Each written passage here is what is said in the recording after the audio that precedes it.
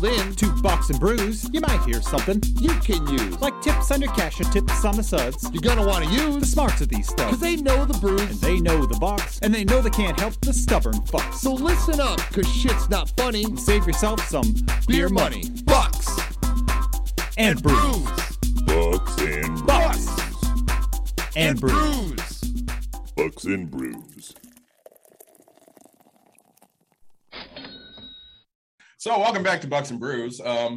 Nick, we had our most popular episode from last week with Jack Razor. Yeah. That's So that was a good episode. that was a good episode, and some of his fans outed the band quite a bit on social media. Very quickly too. Absolutely, I'm excited to have him back on and I am too. talk about actually how to grow a business and hopefully build his self-confidence so he understands that like not normal people get to sell that many shirts just randomly, Yeah. right? So, let's start with what we're drinking. Okay. We're sponsored. We are I sponsored do love a good sponsor by one of our guests. by one of our guests, the Millennial Money Witch, Yeah. Jesse DeSalva. We have Narcosis.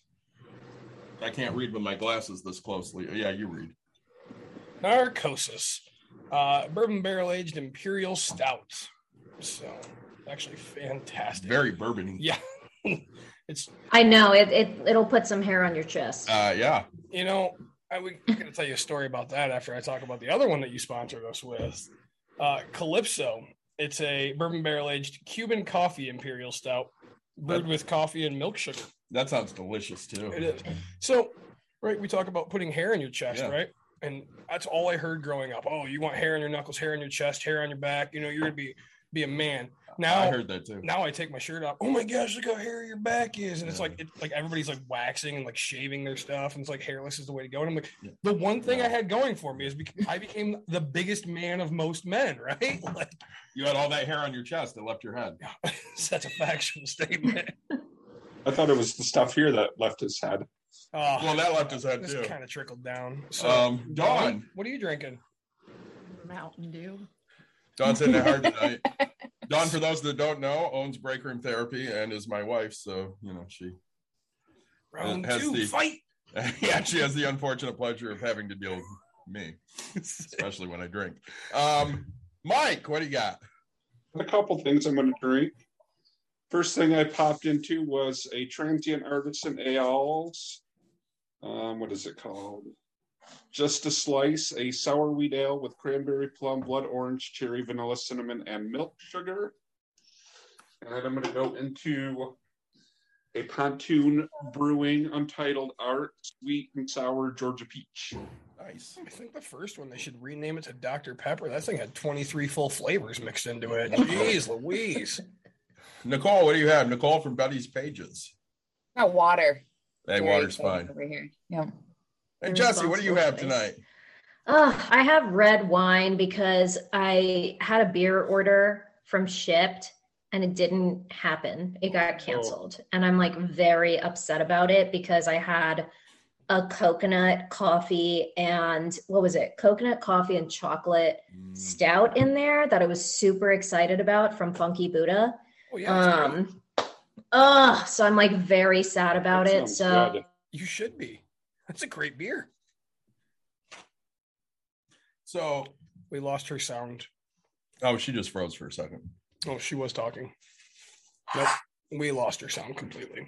Yeah, we cannot hear you. Try again. oh, There you are. okay. It is a Monday for both of us, huh? I think it's a Monday for all of us.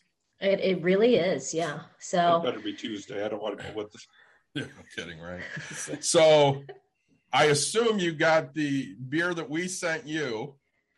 I didn't. Yeah, I did get it. Oh my God. First of all, it arrived when I was in DC traveling and like I was visiting my sister for the holidays. And so I told my fiance, I was like, you better not crack into that while I'm gone because he cannot be trusted. So he was like, and then when we came back and we finally had it, he had hidden them all in the back of the fridge. He was like, I literally put them out of my visual sight so I would not be tempted. So they were all great. I really loved them. Fantastic. Does he like tacos? Ask it again, Nick. Does he like tacos? Do I like tacos? Does your fiance? Oh, yeah. I mean, like, who doesn't like tacos? Oh, apparently my It wife right seems now. Nick's wife does not like tacos. This This is- was a heavy discussion No. before you hopped on. No, she doesn't like Okay, she doesn't like white white people American tacos. tacos. Right. Oh, She likes real the worst tacos. the worst might happen twice on this episode, just to let you guys know. My wife doesn't know. It's great. Oh, she knows now. My wife's sitting next to you.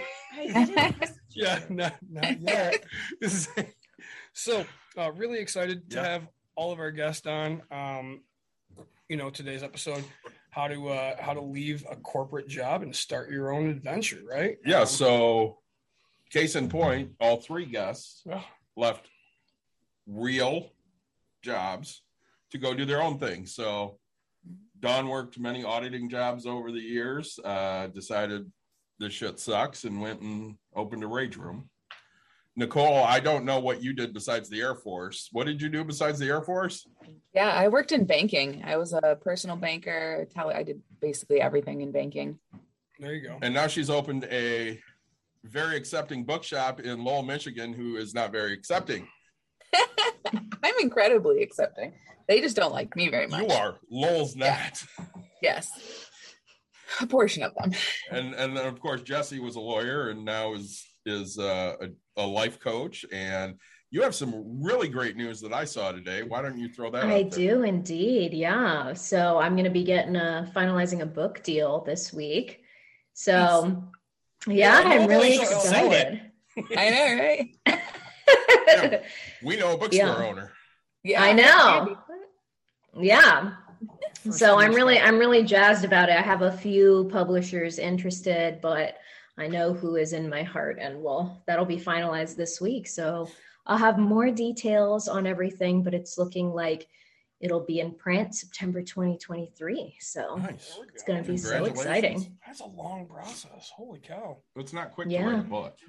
Well, there's also supply chain issues. So Yeah. that's a big part of it, is like the production a lot of the stuff's been pushed back. So they said in the past they've been able to do things like within the year, but it's just all of the shipping stuff and all of the supply has been like really slowed down. But that's okay. Everything happens with divine timing. I'm hoping. I don't know what today's timing was, but it's not a well timed. So I kind of want to ask everybody, why they left corporate life. Let's start with Nicole. So you were a personal banker and decided, fuck this shit. Yeah, basically. So I had a job that I loved. I loved it. I loved my team. I loved the institution that I worked for. I loved what I got to do. And then I got fired, and it was bullshit. Basically, I got fired for speaking truth to a man and not being a man myself. And so then I got a new job.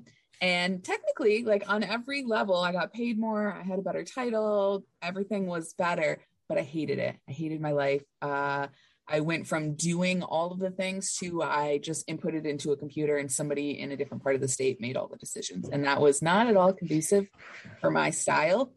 And so I was immediately unhappy and started looking, what do I want to do? And basically as like a kind of a joke, I wrote a business plan of what kind of store I would love to see and would love to open. And I showed it to my friends and I showed it to my husband, and they were supposed to tell me like, that's cute, but how about you go get like a job at a different financial institution and make lots of money and do all of those things. And instead they were like, yeah, no, you should do that. You should definitely do that. And so I did. There you go. So Don worked many jobs, especially in auditing. And then the last auditing job was in Holland. It was a shitty company. And literally she called me on the way home and goes, fuck this shit. I'm not going back. Yeah, but that wasn't the last job. No, that was the last auditing job. Right. And then you decided to do what? Well, I did VW for a while. No, this was after VW. You did VW, then you did that place in Holland. Mm-mm. Yes, you I did. went, no. No, you did. Start fighting. I did it. I know my brain doesn't work. I went from that until shipped. And then from shipped, I went back. Now I have the business. You went from VW to the place in Holland for like a month and then to shipped. Okay, anyhow. So While hopping your jobs for the past 15 years, what happened with why did you not want to do that anymore? Because Shipt, right? Like Shipt gave you so much freedom. I mean, you had your time frame, right? Well, Shipt worked in the fact that I was able to set my own schedule and work when I wanted, but you couldn't count on it. You couldn't rely on it. And then they started to change a lot of the pay structure.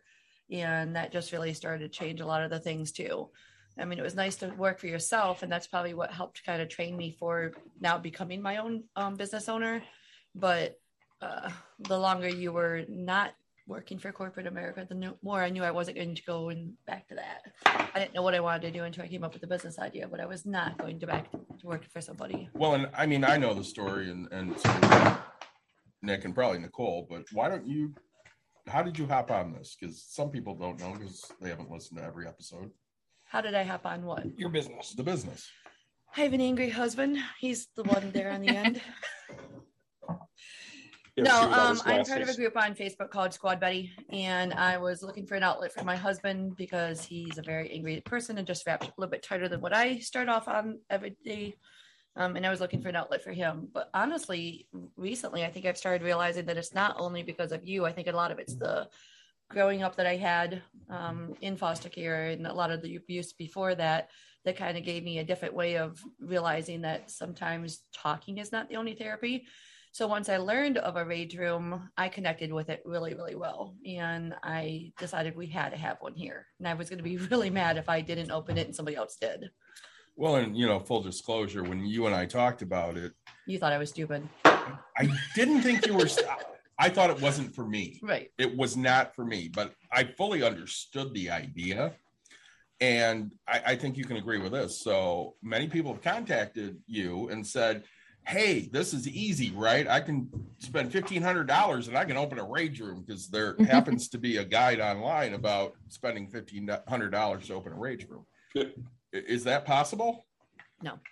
Can you speak more to that? It takes a lot more to open a business than what I think people give it credit for. I mean, yeah, you can make it look successful and you can make it look really easy, but there's a lot of things in the background that really make it work.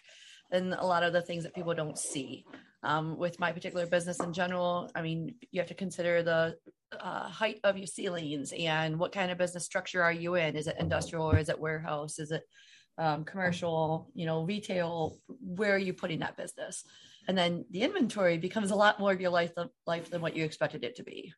And then wearing every single hat. I mean, even Nicole, she's amazing on TikTok, but up until then, it doesn't sound like you ever did marketing. And now here you're trying to market your business as well.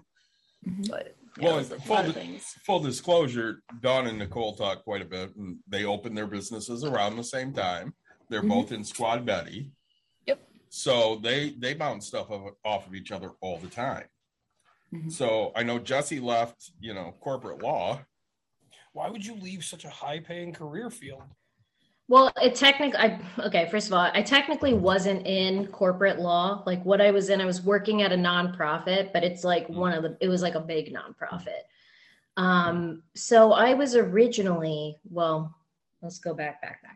Before I was at that nonprofit, I worked for Bloomberg Law. So I was reporting on criminal justice issues for a legal audience. So it was like the legal news branch of Bloomberg News. And from there, this had been my dream job for so long. And after about 2.5 years, 2 years, 2.5 years, I was like, this isn't hitting the same anymore. Why is this not lighting me up? And, to put it simply is that it wasn't hitting the things I was best at and that I enjoyed at the same time. It was hitting some of them, but not all of them. And so me at the time, not really knowing what else to do, I was like, well, clearly it just means that I want to be part of the change. That's what I want to do. So I'm going to go and I'm going to get a job. I've got a great network. I'm going to utilize my network, land a job at a nonprofit. And now I'm going to go do this job. I knew within a month that the job was not a good fit. And I ignored everything that told me that, because who quits a job after a month? That's ridiculous. Why would you do that? Plus, I know now I'm amongst friends who get it. And I've since like I've even had clients where like I've had them quit on their first day. Like they came back and they were like, that was terrible. And I'm like, quit, don't go back. Who cares? And they're like, I can do that. I'm like, you can do that, literally. Yeah. So we talked about that on the bonus thing. I want to work, for like 90 days, get the bonus and then quit. And then right? quit, like, $2,000 bonus. Yeah. So $2,500, unless I absolutely love it, but I'm going to quit. I've had several jobs I quit on the first day because I didn't like the fucking company. I remember Circuit City. I worked there for one day. This would have been like, I don't know, 97, 98. And they said, I think I remember that. They go, if people don't want your help, they're looking to steal shit. And I go, I don't want anybody's help. Fuck you. And I walked out. Yeah. So like I came there to like buy CDs and then like you left, never came back. Yeah, basically, yes. Yeah. I've had people quit like on the first day. Like now I'm like, absolutely do it. Don't waste a moment. But at the time it was like, who does that? I'm in like, I'm making really good money for this sector, like for nonprofit work. And I'm at this prestigious place, but at the end of the day, it wasn't like I wasn't good at the job because it didn't play on my natural abilities or my skills or my interests.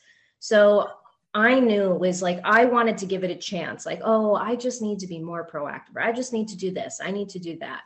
And really, at the end of the day, it just wasn't a good fit. And it was also hard because I loved everybody I worked with.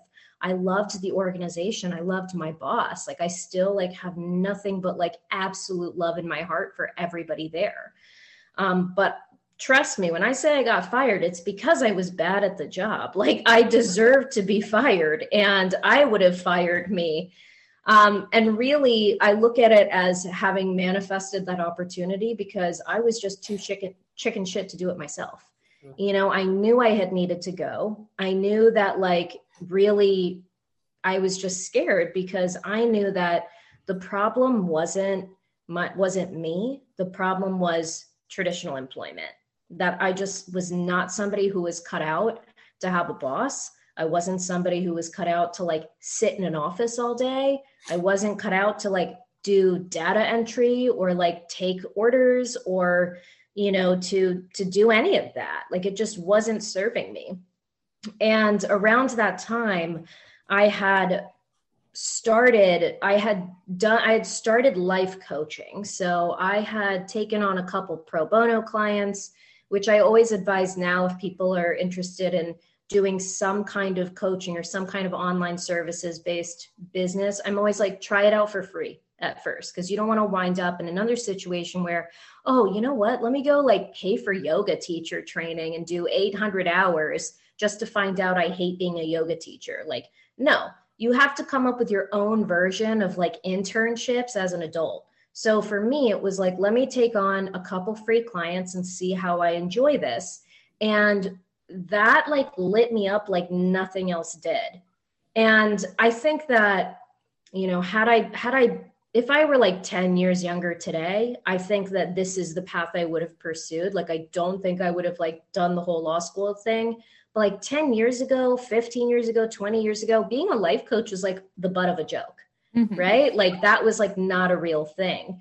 So me being like, no, I think I want to do this. I just need to find out in what way I want to coach people because I'm not certified. So I had to say, okay, well then what do I have to teach people? And the thing I was able to do was get jobs without having to apply for them. Like I just had figured out, being an introvert, how to come up with a system to network with people, like get the right people into my network and just meet enough people where I would eventually get an interview. I would essentially be like pre-interviewed before any job listing was out there. And so I had basically done that like twice. And so I had been teaching my friends to do it. So I said, well, fuck it, I'll just be a job hunt coach. And that's what I'll do. I'll help people get clear on what they need in their careers, how to find that, and how to network their way there. And I was doing that for the first like 8 to 9 months of that, of like being fired. I actually got fired a week after investing in my first business coach, which I just took as a sign. I was like, okay, that's like God, the universe, whatever you want to call it, just pushing me out of the nest, being like, go for it. You're on the right path. Like, just put everything into it. So after about 8 to 9 months, the pandemic hit. I realized, nobody's going to be hiring jobs for a little while now. But thankfully, I just spent 8 to 9 months figuring out how to start a business and making all the mistakes that there are in doing so. So now I'm going to teach people how to start online businesses, since everyone's going to be getting fired. So that's what I did. I taught people how to start online businesses. Eventually I scaled. Now I'm like a business consultant, a money mindset coach, and that's what I do. Well, and I think all the business owners here, the three of you, all experienced that, because we opened our business June of 19. So 9-10 months in, shut down. Can't do anything. Nicole was open before the pandemic hit. Yeah, 1 whole month. Yeah, and mind you, that was right after a total flood in your first location. Yeah, that was fun. Yeah, and shut down, not able to do anything. So we all kind of had to pivot at that point and say, okay, this is what we can do. I mean, I kept working because I work at home anyways. I mean, I've worked at home for a decade. I know Mike kept working because he could work at home. Nick got fired. It's a fact. 3, 4, 5 of the 6 of us here have been fired. I think my favorite firing out of all of us is her by email. Fired by email after a stroke. Ugh. So Yeah, that was fun. That's not, And the worst part about that is that I had actually worked at that company during my chemo as well, and probably worked a lot of shifts that I should not have worked, and felt that dedication to like be there for my employer and work hours that I, probably shouldn't have, and put that job first. And you got to be there for your company, and bullshit. And they'll reward you. And they reward you, and it'll matter in the end. And then you get sick with another illness, and then while you're going through rehab and trying to figure out how to navigate again, you get an email one day that you've been fired. A fucking email. Yeah. And I'm like, wow. So I mean, even right now, Michaela, we was talking to her the other day about different hours, and she's feeling really bad because she has been working every weekend, and now she thinks she wants to have, she's a high schooler, but works every weekend. And she's asked me if she could start having every other Sunday off, and she started backpedaling and feeling bad about it, and saying, well, I know that you need me here, but I really want some time off. I said, like, Michaela, if I teach you anything, I want you to live your life. You should never, ever, ever, ever allow a job to make you feel like you can't have time off. At the end of the day, I'm the business owner. It's my problem if I don't have staff there. It's not your problem. And if any job ever makes you feel like, somehow you're not allowed to take a day off, quit. Yeah, and she goes, what do you mean? She goes, what do you mean? I'm like, Michaela, at the end of the day, I got fired in an email after having a stroke. Do you think that all that time and hours I gave them mattered at the end, or do you think they just moved on? Yeah, that's something, ironically, that was something I was talking about with my employee today too. And it's like, no job is worth it. Like, they will replace you before your body is cold if you were to die. Do not kill yourself for a job. And my teen high schooler came in today, and they were talking about how they have 3 tests tomorrow. And I was like, look, dude, do you need to go home and study? And they were like, well, I mean, kind of, but my parents said, like, I have a job and it's my responsibility. And I was like, no. Your job as a teen right now is to worry about school and to have a life and to do that. This is my problem. I was like, if you need to go home and study, like, that is a priority. That is way more important than dusting shelves at my store. Like, the store will still be here. I will survive. Go. So they ended up working like half a shift. He's like, well, I'm here already. I'll work for a little while. I was like, okay. I was like, never feel like you can't tell me that you can't work. And I have a employee who, she's a newer mom. Her daughter, I think, is just over a year. And so with childcare issues and COVID and everything else, like, she's had to not come to work a couple of times. And she always is like, I'm so sorry. And I was like, no. This is my responsibility. This is my baby. Your family is priority number 1 for you. Do not ever feel bad. I was like, if you're just telling me this just to fuck with me, to be like, I don't want to work, you wouldn't be working for me anyways, because I wouldn't hire somebody who was that kind of a person. I was like, you are taking care of yourself. You're taking care of your family. We'll make it work. It's not this, like, nobody is ever going to work as hard for my business as I'm going to. And any boss who expects an employee to work as hard for their business when it's not their business is not somebody you should work for. Oh yeah. There's a great TikToker who is a communist business owner. She's the one out in California? Yeah, she's amazing. She's so great. You guys need to reach out to her and have her on. She's awesome. And she talks about how I watched this video where she was like, I don't understand people who say my employees don't work as hard as me, because then that's a hiring problem. She was like, so she basically will ask them and be like, oh, wow. Well, my employees do, how are you finding these people? How are you screening them to work? Cause she shares her profits with everybody makes the same salary. And I think that's so fantastic and interesting, but I think that's absolutely true. I've had, virtual assistants be like, my kid is sick and it's going to take me a bit because I have to put him down, get him to sleep after he's done vomiting. And I'm like, no, you're taking the day off. Absolutely not. There's nothing that's so important for me that you need to put your life on hold.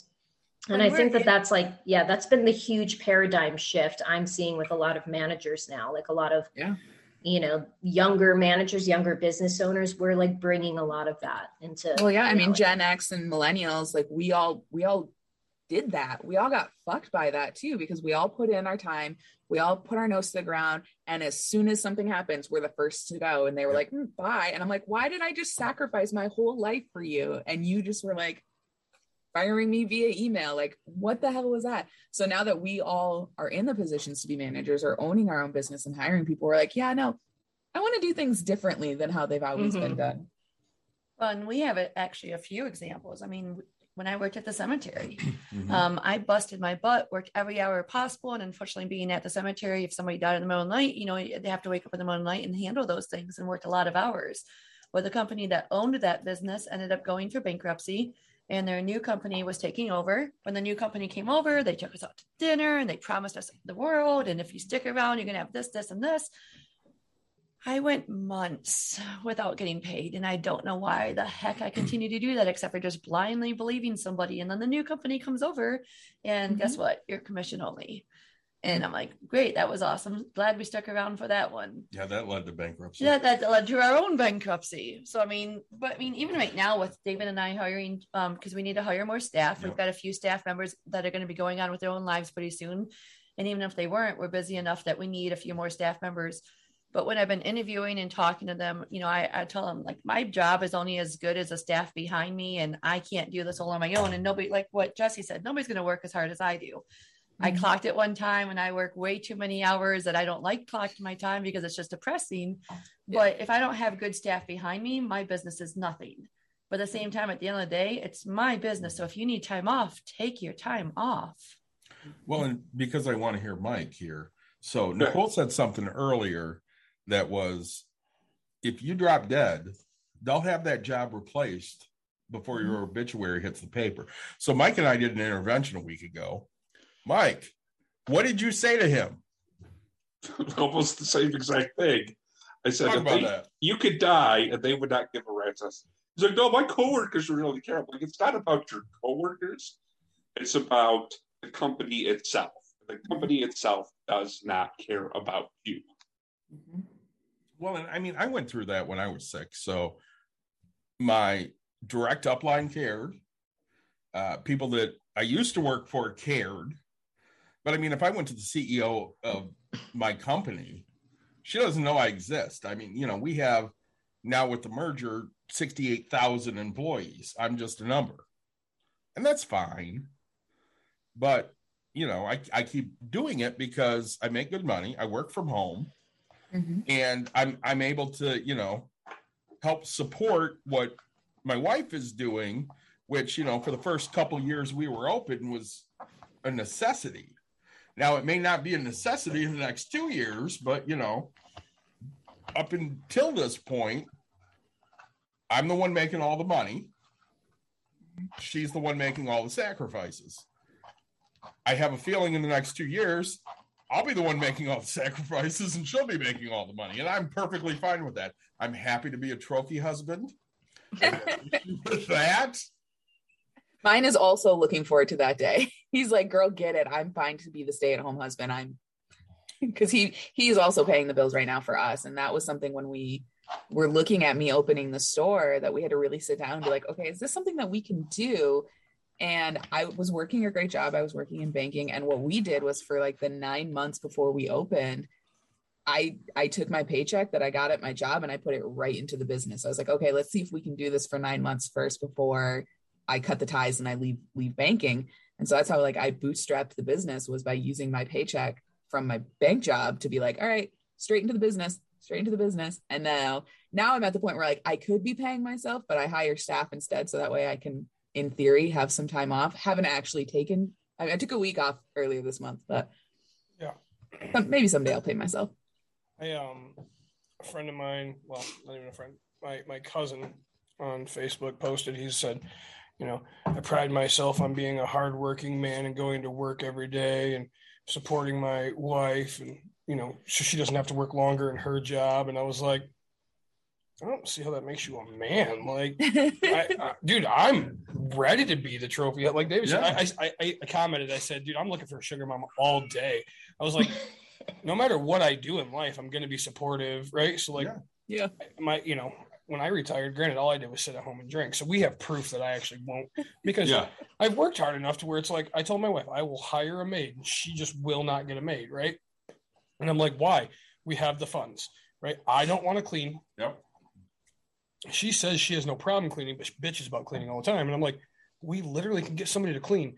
It's a job both of us don't actually want to do. And I'm okay with admitting that, but she's so old school where, well, nope, you got to clean your own house. Otherwise, so we had on a former player of mine who charges $20 to clean a house. And you and I were both like, yep, sign it up. Let's go. Deal. Right. Like, my pocketbook was wide open. I will happily support another small business and hire that stuff out. That is not my jam. I will pay a fair wage and pay somebody to clean my house for me every day of the week. Fair wage. I was going with $20. She said $20. She goes, my aunt pays me $20 to clean her house. I'm like, deal. Let's go. That is definitely not a fair wage for my house, because my house is way too messy for that. Mine either. But I mean, you know, I say, and I've learned over time, like there's things I don't want to do and I shouldn't have to do them. I mean, right. Like I think as society, people just think, you know, hey, you have to do that. And it's like, no. Mm-hmm. There's people that build businesses for so many things. Like, again, can we all change our own brakes? In theory, yes, we could all learn how to do it. We could all do it. Can I change a motor? I'm the first to admit, like I'll change my own brakes because I'm not going to go pay $700, but like to do a motor swap, I just either go get rid of the car or buy a new one. Like I don't have the want to learn it, but my brother, no, let me just go ahead and take care of that real quick and save you a bunch of money. And I'm like, great, here you go. Like he'll do it, you know, but give the kid, you know, how to buy a house. No, he rents for me. Of course he does. Like, you know, it's like, he doesn't have that want to go do that type of a thing. You know, he'd rather, hey, nope, when my garbage disposal goes out, I want to call you and be a dick.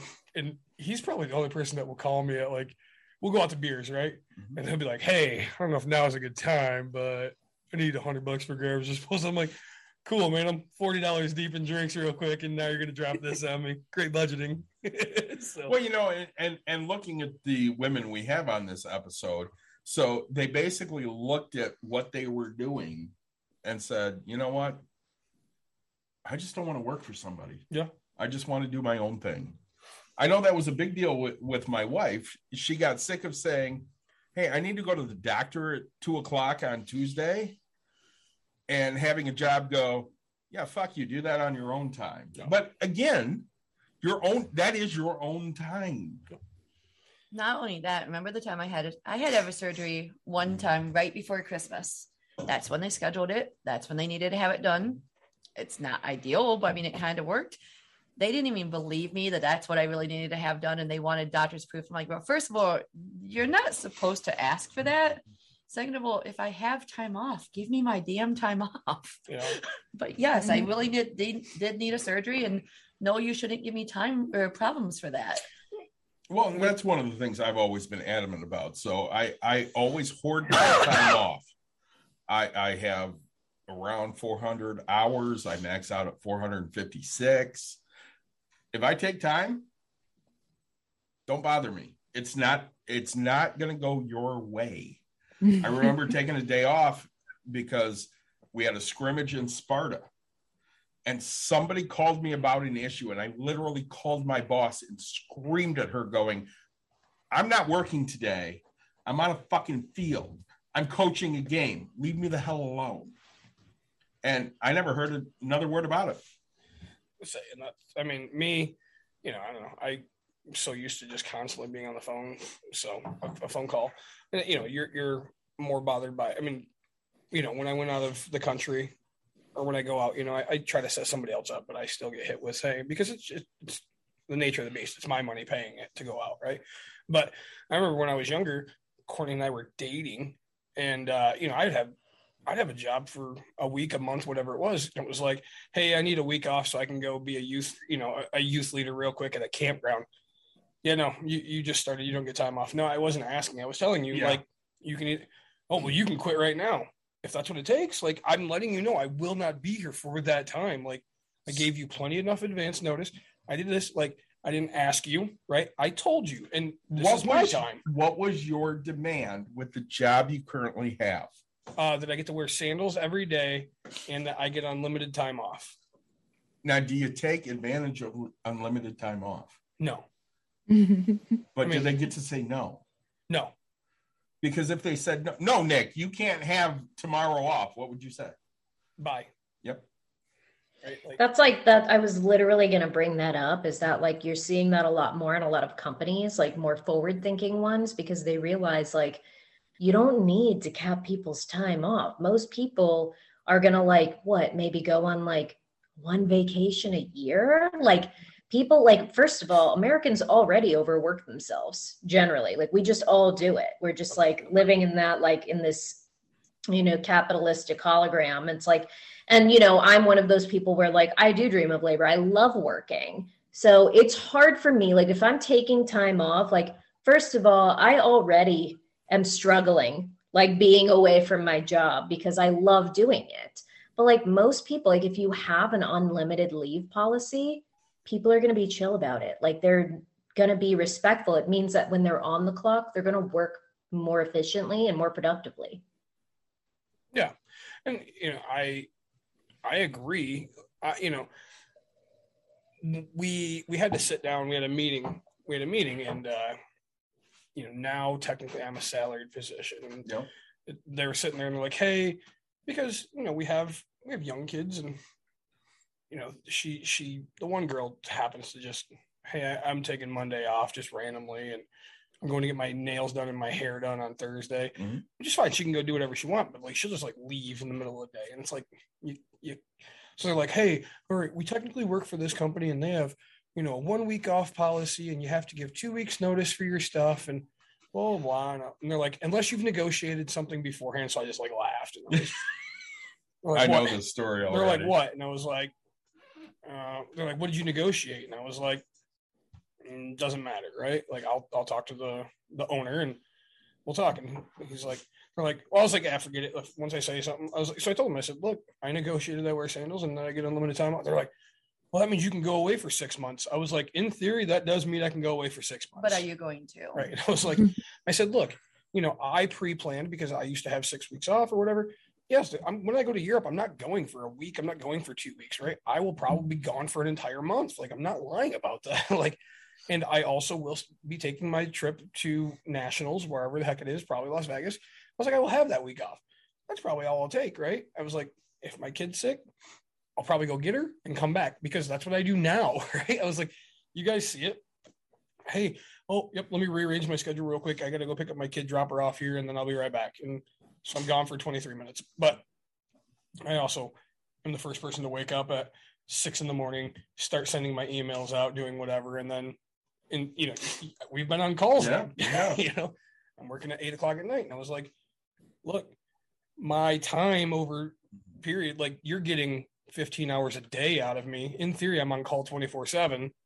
So in the back of my mind, I probably can't get the perfect night's sleep because I know that phone will ring. And yeah, that's worth me having unlimited time off because there's going to be a day I'm going to be stressed. Yeah, no, I'm just not doing it. Like I should call in tomorrow, but I'm drinking right now, de-stressing. I've had one of the top 10 worst days I've had in a year. So I'm in the hospital for a week. Yeah. And I'm doing my best to die. Yeah. And I don't die. I get home on Saturday. On Monday, I log into work and I'm working and we have a meeting and I log into the meeting and one of the guys goes, "Weren't you just in the hospital?" "Yeah, I was in the hospital." "Why the hell are you on?" And my boss pipes in and goes, "I told him to take the day off, but he wouldn't do it." Right. I work from home. I'm going to be sitting here anyways. I might as well log in and do some work. I don't want to use an extra day of PTO. Yeah, that was one of the things that was said to me was, "Well, you know, you don't come into the office." And I said, "You think me talking to the cops, whether I'm in the office or in my own house, really gives a freaking shit?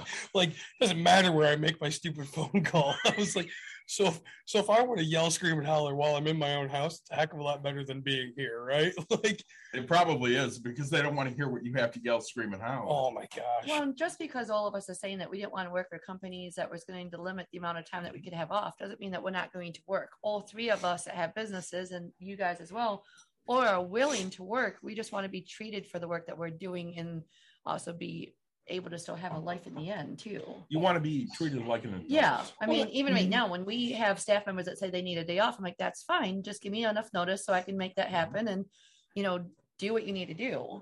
Well, we left early on Saturday. Yeah. Which is the first time you've left early in at least a month. Sometimes you just have to. At least. We did reviews and Dawn's like, "Hey, we're going to see how they do. I'm leaving." And we went out to dinner with Mike. And they had a whole fight about who was paying the bill. And I just sat there happy. Hey, Bill. It was not a fight. It was fine. But, you know, at times you just have to decompress and say, all right, I'm handing this off to somebody else just for a little while, and I'll see what happens. Sure. Now, so Jesse, your business isn't a storefront, right? Like, you don't just have like an office for people to come to. What does yours entail customer wise versus these two, who's kind of more storefront aspect? You know, have you ever thought about which one's going to be harder and why you chose not to sell a physical product, let's say? Well, I mean, I chose this line of work because it was what I naturally was good at, you know, and I think a lot of people tend to undersell like their own skills and their gifts. You know, I say this all the time with people. I'm like, just because it's easy for you and you enjoy it doesn't mean it's easy for everybody else. Okay. And I see this a lot with writers are a great example. Like, people have good writing skills because what happens? You go to school like I did for journalism. You become friends with a bunch of writers. Y'all work for papers. So it's like your whole network, everybody around you, everybody's good at writing. You're surrounded by great writing. And so you say, well, everybody's good at writing because that's just the network you live in. That doesn't mean that the whole world is good at writing. Trust me. Not everybody has that skill. So you have to like almost take yourself out of that bubble and be like, no, this is actually a skill I can use. And this is something I'm always saying to people is that everybody has something they can do. That could be a course or a coaching or services thing online at the most basic. And a lot of times those are people who give advice. So to me, it wasn't a question of, oh, should I like have a physical business, a physical space, or should I, you know, do this like online entrepreneur thing? Like, to me, it was just so natural. Like, first of all, I've always had like a really wide network of contacts and friends. Like, you know, my fiance makes fun of me for making friends with people on airplanes all the time. Like, and I don't even mean to. I'm not like, I try not to be an annoying person. I think I just have one of those faces where people want to talk to me. And then I happily talk to them. And I'm always like I'm just giving advice. Like, people ask me for advice, so I give them advice. And it's just always been that way. I had so many friends who would joke about me being their life coach all the time. And so I was finally like, well, why the fuck not? Like, I'm already doing this for free. Like, right. Would people not pay? Like, I mean, at that point, I'd also done a lot of mentorship programs.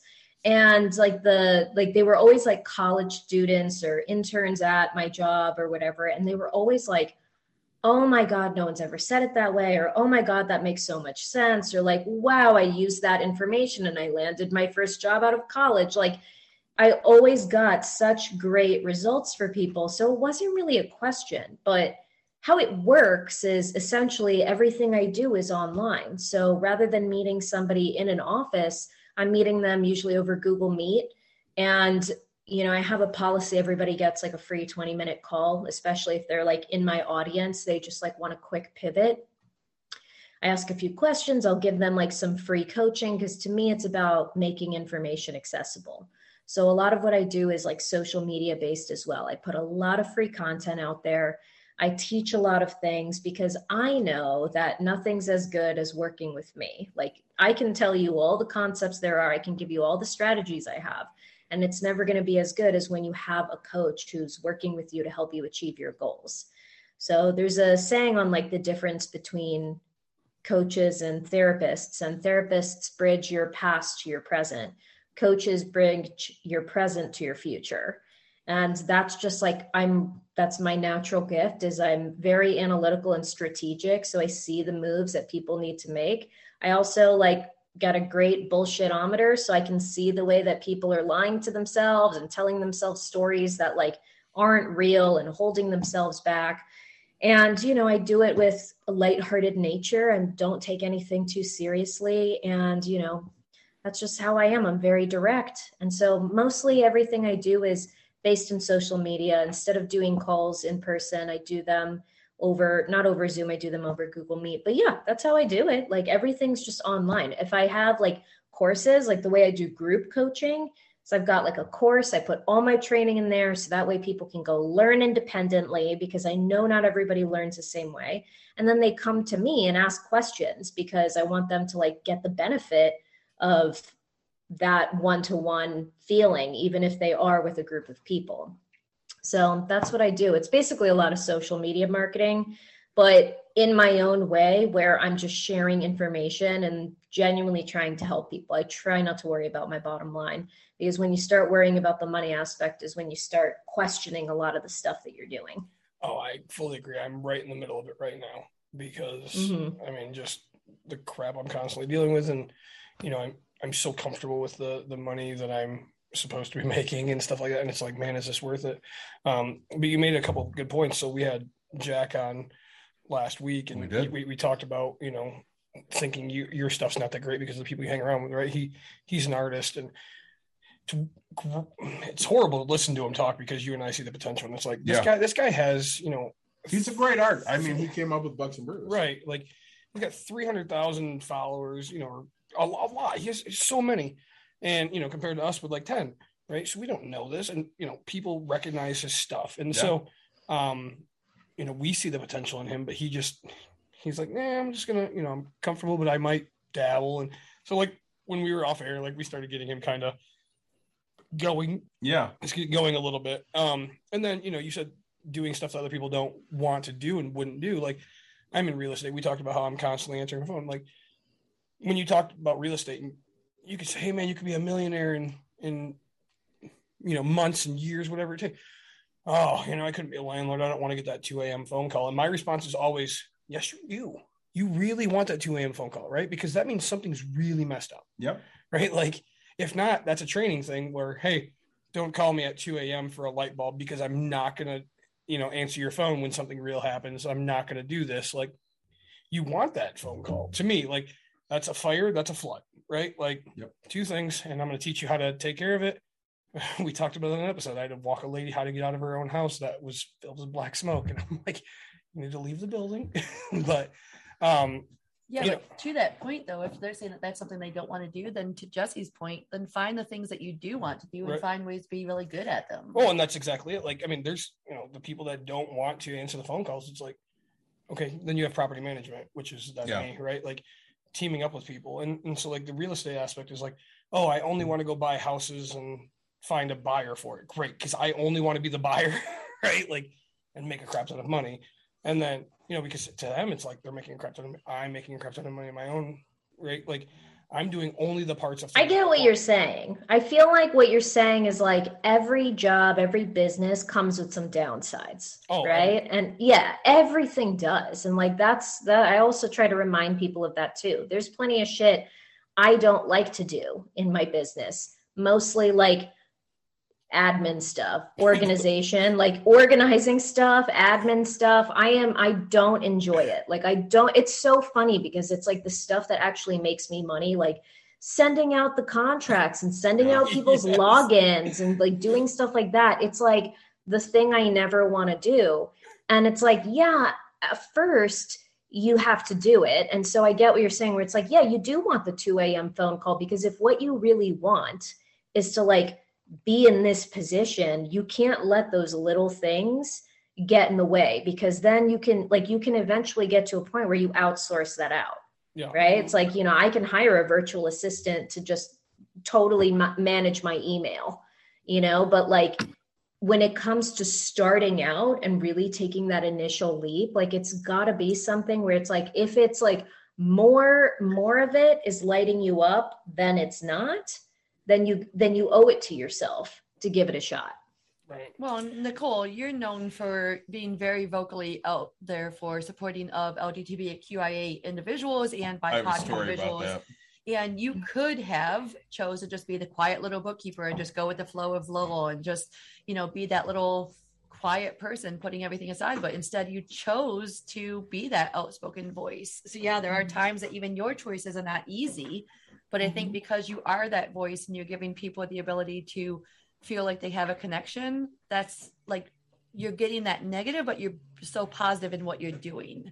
Yeah. So, and I think that's a huge part of why I am the way that I am. If I wanted to stay quiet and I wanted to keep my head down, I would work in banking and make a fuck ton of money. That like the point of me being here is I get to be who I am and I get to be vocal about the things that are important to me and that matter to me.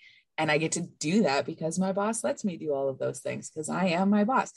So, it's worth it for me to take the downsides of all of that negative attention that I get and all of the stress of that, because I get to be authentically what matters to me and be vocal about those things. And that's like such a huge draw for me for self-employment, because I'm a chaos goblin. I'm not a well-organized person.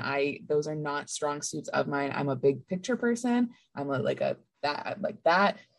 Don't get me in the weeds. It's that's not where I'm real good at it. And so when you own your own business, there is so much in the weeds detail stuff you have to do and deal with, especially when you're first starting out and you don't have the resources to hire that stuff out. And like, if it wasn't for the positives of I get to say whatever I want and do whatever I want, I don't know if it would be worth it to deal with all of this stuff, but it ends up, balancing out for me. Also, people totally underestimate how much your friends and family, like your network, want to help you succeed. Like there's, I tell a lot of my clients who are more at the beginning phases of their businesses, where they'll complain, like maybe they're complaining about their admin work or they're complaining about social media or something. And I say, like, why don't you go find somebody to trade with? Because I guarantee you there's somebody out there, there's a social media manager out there who desperately needs some coaching or who desperately needs like some kind of healing, right? Like they need like money management. They need something that you offer, and they'd be willing to trade a few hours in exchange for some coaching. And like, even if it's at home, right? Like, this is an example I use a lot of the times, is like, I really hate to clean my floors. I don't know what it is. I just really hate to sweep and mop. And vacuum. Those are my least favorite chores. I would rather walk around with crumbs stuck to my feet. Like, I just don't like it.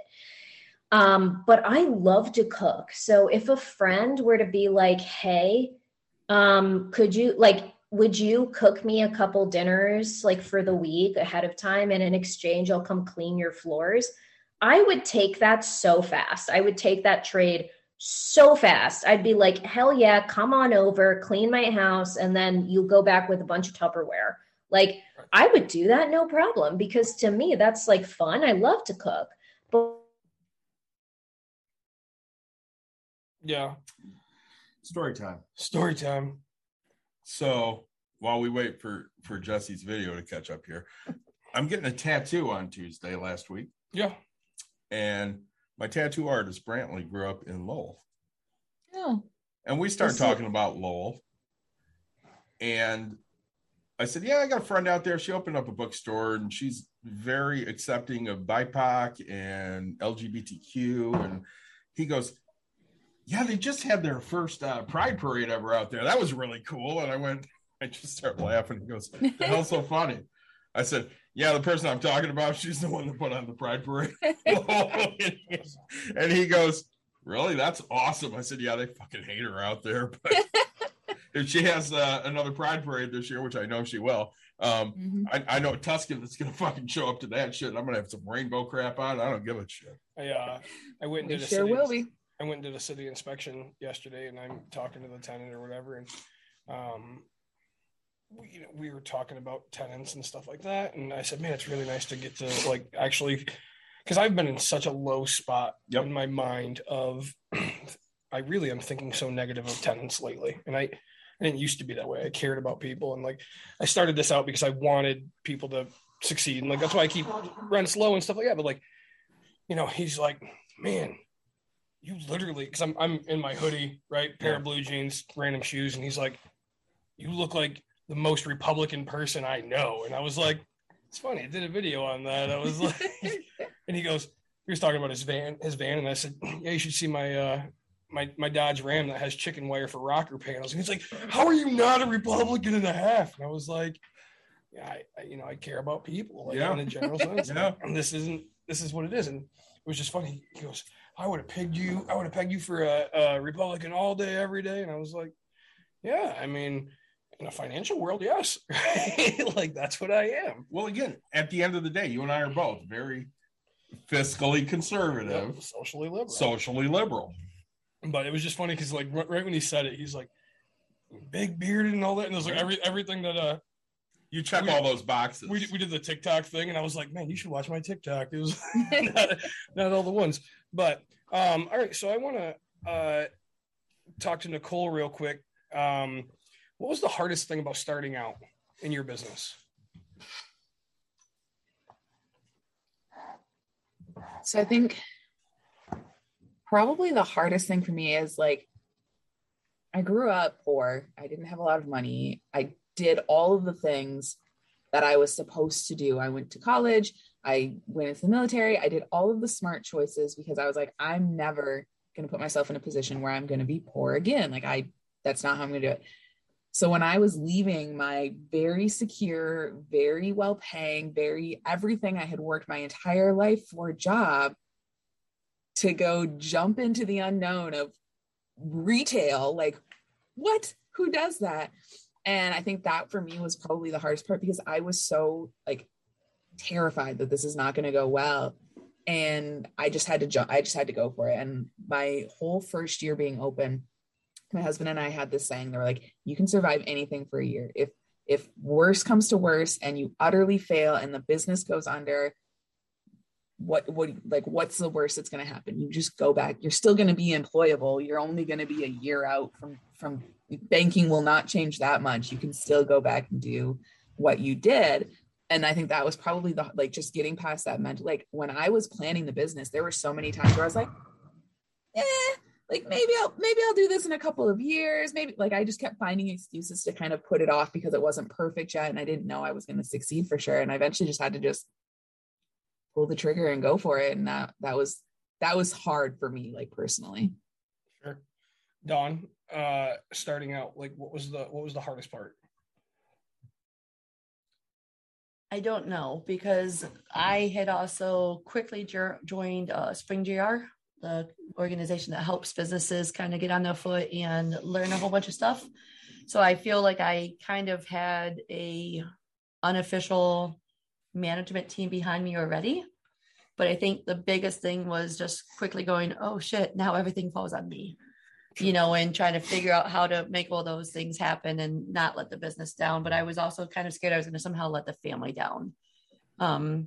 But we started small with our original location and, so that we could be conservative in what we were doing.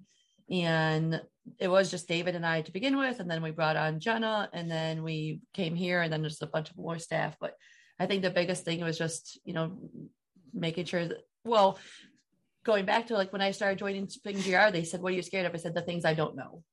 I've never owned a business. I've done management of different things. I've done auditing of different things. I knew I could handle the books. I knew I could maybe hopefully do the marketing side. I knew I was a people person. I knew I had customer service skills, but I was scared of what I didn't know.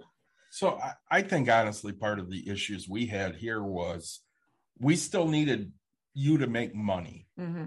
So it really fell on me to be at the business when you couldn't be there because you were still doing Shipt.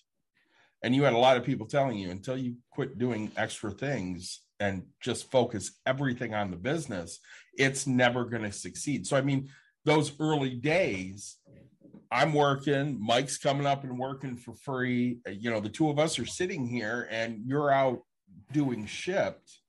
And really until you took that leap in probably November, which was like 6 months in. Right. Well, it goes back to like what Jesse said. My business coach ended up saying, listen, you can't put, half your time in one thing and half your time in the other. If you want your break room therapy to work, you have to just do it. And I'm like, yeah, but I'm scared. And they said, of what? And I said, I still need to be bringing in money for the family. I still need to be doing these things. I'm like, okay, but is Shipt what you're trying to do? Or is break room what you're trying to do? I'm like, well, break room therapy is what I'm trying to do. Then do it. And then it's like, okay, but how? Yes, Mike. We'll go with our favorite Parks and Rec character and one of his quotes. Ron Don't Swanson. half-ass two things, whole-ass one thing. Right. True story. Well, and so Nicole and I know a person, Christina, she owns a company called Zeal. And I went to, right before the pandemic, went to a FemPro girls networking event. And one line that Christina said has stuck with me ever since, and I've used it in other conversations, is that every time you say yes to something else, you're saying no to something else as well. So make sure that you're good with your yeses and your nos. So yes, I was saying yes to Shipt, but in the end time, I was technically saying no to the business. And until I realized, okay, I'm just going to say yes to this, and we're going to just jump in and we're going to make it the work the best we can. And the nice thing is with Shipt is that if I had to, we could have, just gone back that way if necessary. But once we just said, okay, I'm all in, and we took on all of the responsibility of break room therapy and everything that came with it, that's really when it started to really grow. Well, and you bring up a great point there. So I'm at a coaching clinic one time and I'm listening to Bill Edwards, who's a Hall of Fame coach from Hofstra. And he goes, listen, every time you go to take away one thing, you're giving up something else. And you have to be okay with that. So if you're playing for this hitter to slap, you already know you're giving up the 5-6 hole. And if they hit it there, you're screwed. And it was the first time I ever had clarity going, okay, it's okay if I decide to play for this and they beat me with that. I can live with it because I'm making a calculated decision knowing that, I've done enough research to say, hey, I want to stop this. And if they do that, it's all right. And that really was what you did with your job. Well, it's I don't know. One of the big things that holds me down from going full time in mine, because, I'm a lot like the three of you. The only difference is I have the young kid, right? But I am at the point of, I don't know part-time. Part-time to me is 10 hours, right? Like, let's say, because I'm so used to working, 12-hour days at Gentex, turning around and working 7 hours at night. Back then, my wife and I, we would put in 110 hours a week a piece, right? And it was just so grinding is always been my thing. So now, I don't know, to not have that comfort and give it up, it's very hard for me, right? Like, what if? No, you know what? I'm very comfortable. No matter what, I know, again, we talk about it. I know no matter what happens, my kid has a roof over her head. Now it's how much more do I want for her, right? Because, she's still got a long life to live. And, I would feel horrible if I failed and it cost her something, right?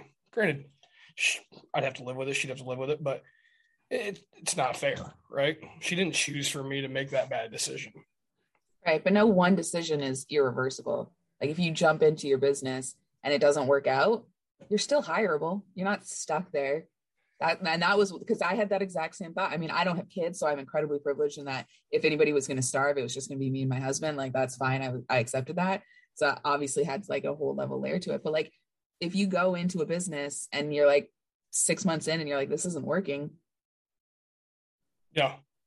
No, I say then I have to go back to a real job that would be like, it's so hard. Mandatory hours and stuff. Like, Nick is not for a real job. Not anymore. Like, that's the only reason. No. Like, I literally walked in and said exactly what I want, right? Mhm. Like, I was very open and honest. Hey, you know what? If I go out and drink on Friday night until 3 a.m., I'm probably not showing up the next day until like 10 a.m. I don't give a shit, right? Like, just, you know, if I go out and celebrate my buddy's birthday on Tuesday and, you know, we close the bar down, I probably won't be until like 9:30. I don't care, right? Like, as long as you make an attempt, right? Like, make sure I schedule everything about it. So yeah, but I think like, so Jesse said, you have to figure out what it is that's going to make you happy. I spent Nothing. the majority of the time that I've been with David, so 22 years now, trying my absolutely positively best to avoid weekend jobs.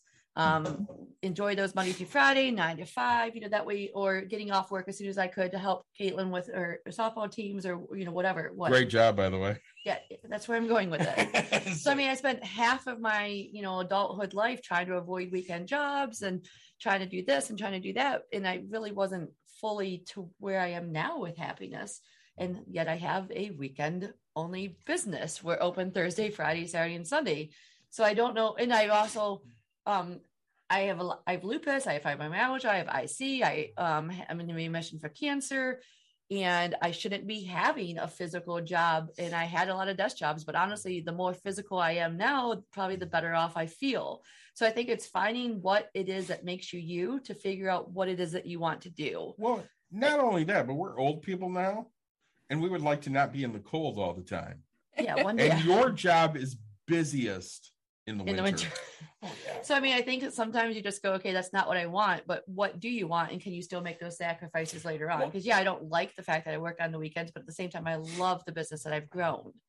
So, well, that, you know, that's my problem is I know what I want. Mm-hmm. My wife just doesn't share that same want. So, okay, you can't have tacos every night. No, I can. Like, there's not a single thing that says I can't. There's no written rule, right? I got married and she said she liked tacos back. Like, this stuff, I'm allowed to have tacos every single night. She asked me all the time, what do you want, tacos? Like, my answer is just always tacos, right? There's never a Well, what time kind of tacos are you eating every night? That's my real question. Like, are we talking about the same kind of taco? Because that's going to get old. I mean, I will change them up, but like, if it's the same taco, I'm not going to be upset. You just want something thrown in a tortilla.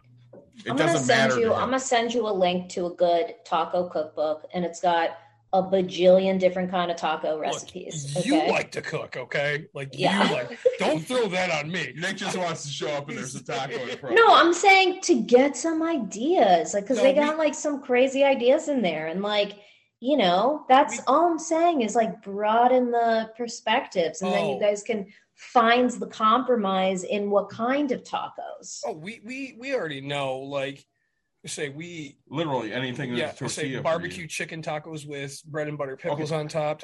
I took the entire team out to breakfast once at Old Country Buffet, yeah. And somebody was happier than a pig in slop, yeah, because they could have a shitty Old Country Buffet taco. That's a fact. And you had multiple. That was my favorite morning. It sounds like you really just need an ongoing supply of tortillas, and like it doesn't really matter what's in them. That's a factual. Literally, yeah. Don't worry, Nick. I'm like you. Everything tastes better in a tortilla. So, what did I have done? Oh, I think I had my tooth pulled and it hurt, and was only supposed to have soft foods. So for 3 days, I went to Taco Bell for breakfast and had a breakfast taco. Went to Taco Bell for lunch, had a breakfast taco. Went to Taco Bell for dinner, had tacos, like, or a bean burrito or something. Like, and I did it for like 3 days, and I just felt like the happiest person I've ever been. All dollar menu stuff. I spent $6 for a day, and I'm just like, I went home to my wife and I'm just smiling, and I was like, man, I had tacos 3 times today. This seems like an easy solution. Just let her make whatever she wants, and you just keep tortillas on hand and eat it in a tortilla. Whatever she makes, put it in a tortilla. Yeah. And you'll be happy. You ever tried eating fettuccine Alfredo in a tortilla? You totally. I bet it would be amazing. It's not. And we digress. So I the remember garlic bread. I remember the last time we talked about food on Bucks and Brews. Yeah. Nick goes, I would just be so happy with a banquet Salisbury steak. Oh man. Yeah. And I sent Courtney a message and goes, your husband would be so happy. And she's like, I'm not home and he's not getting that. Yeah. But no. Now, so Jesse, what was the hardest part of starting out for you? Not letting results dictate my self-worth. So much of the beginning of running a business is just the willingness to fail forward. It's not a question of if you will fail, it is when you will fail and in what way. And for me, especially if you have a business where you feel like you are the product, which that's an easy thing for coaches. Can you guys still hear me? Yeah. Okay. Like for coaches or people who provide services, I see this with a lot of lawyers as well. There's this tendency to conflate your identity with the business that you have. So something like, for example, like if I like disagreed with my partner about things, like he wanted to talk about like my plan or my stability or my income, I would get really defensive. I would get so defensive. And one of the small things I had to do was I had to stop referring to it as my business and start calling it my job. Because when I said my job, it didn't feel as charged. It felt like it was just something I did. It wasn't who I was. And, you know, it's really easy to like tell yourself like, I'm bad at this because I'm not making money, or I'm bad at this because not everybody understands it, or I'm bad at this because my clients aren't getting the same results, like, or not all my clients are all getting the same results. Like, it's so easy to let like the ways in which you're failing become like a reflection on your deservingness. And what I say now, what I realize now is that it's all in your head. Your ability to succeed is all based on what you believe is possible for yourself. And that's not something that you can necessarily dig deep in and find. It's honestly just, first of all, part of it is experience. It's just trial and error. It is failing and then finding your way through the failure to find success again, and constantly like picking yourself back up and finding those solutions and moving ahead. And the other part of it is honestly like just being exposed to other people who are succeeding and like having a community around you. So I didn't have like other entrepreneur friends for probably the first year I was in business almost. It wasn't like a total year. It was like maybe the first like 10 months. And I constantly just like questioned myself and doubted myself. And I felt like a loser. And I felt like I couldn't get things off the ground. It was my fault. I felt like I was letting everybody down. And really it's because I was measuring myself against people in traditional employment, and people in traditional employment don't get it. They don't get it because yeah. They don't have the high month. They don't have the low month, right? Mm-hmm. Like they have that traditional everyday exactly. Paycheck. Right. So like when you come to somebody who's traditionally employed and you're like, oh my God, it's already like 2 weeks into the month and I haven't made any sales or nothing's going right. Like I'm worried. I'm not seeing results. I'm not seeing traction. Like you go to somebody who's like traditionally minded or like always had a 9 to 5 and they'll be like, oh my God, how are you going to pay rent? Oh my God, are you worried? But like, how are you? Do you need help? Like, do you need me to loan you money? And you're like, oh my God, no, that's not why I came here. I was just venting. And when you've got entrepreneur friends, like you go to them and they'll be like, well, you can still get 2 weeks. Come on, like anything can happen in 2 weeks. You can like lock that down in a day. Like it happens. What have you been doing? How have you been? Like, what's been your thought process? What have you been doing? Like, let me go look at your social media real quick. Let me see what you're like. That's the big difference, is that you don't get met with that anxiety that just like makes you spiral. Instead, you get met with people who get it. And, you know, you do it for them too. hopefully you're not ever spiraling at the same time, but even if you are, you're normally in a place where you can kind of talk each other off the ledge and find some kind of solution and some kind of support. But like, honestly, like the support makes all the difference. And yeah, it's just a process. It's just a process of learning not to let any of the results, good or bad, make it mean that you are inherently deserving or not of the life that you want. Well, and life is not about every single thing that every single person likes. I support Nicole left, right, and backwards, but I don't read books, which probably just makes her cringe underneath her skin because she loves books. But I support her and I'm there for her. We had a customer in at the business on Saturday or Sunday. We went to try and give the frequent membership card, and the person point blank said they didn't want it. They weren't going to come back, and it just wasn't what they were looking for. Now, I didn't see this person on their way out. So when this was being told to me, the first thing I was like, well, how did we fail? What did we do wrong? What could we have done better? But rather than just taking that, I went and called the customer and I said, hey, you know, I've been told that you didn't want the frequent membership card and, you know, this wasn't what you were looking for. What were you expecting versus what you got? How can I learn from this? What could we do different? What could we have done better? And they were like, I don't know. I'm like, well, I don't know how I can fix that if I don't know what I could have done differently. And they said, I don't know what I expected versus what I got. It's not for us. I said, well, admittedly, this isn't for everybody either. My husband supports me. My husband's there for me. My husband sees a lot of customers that have enjoyed this, but this is not for him. So just because you're not succeeding in somebody else's eyes doesn't mean that your success isn't there for somebody else. I'm never going to buy a book for myself or Nicole, but I'll always buy a book for somebody else that somebody else wants, because it's my way of supporting her for somebody else of what they need. So you can't gauge your, like what Jesse was saying, you can't gauge it on whether or not somebody else is seeing your worth. Well, I know for me, I don't ever want to do this, but I've said it before. If you give me a rock band guitar, I'll beat the shit out of that thing because I want to be Jimi Hendrix.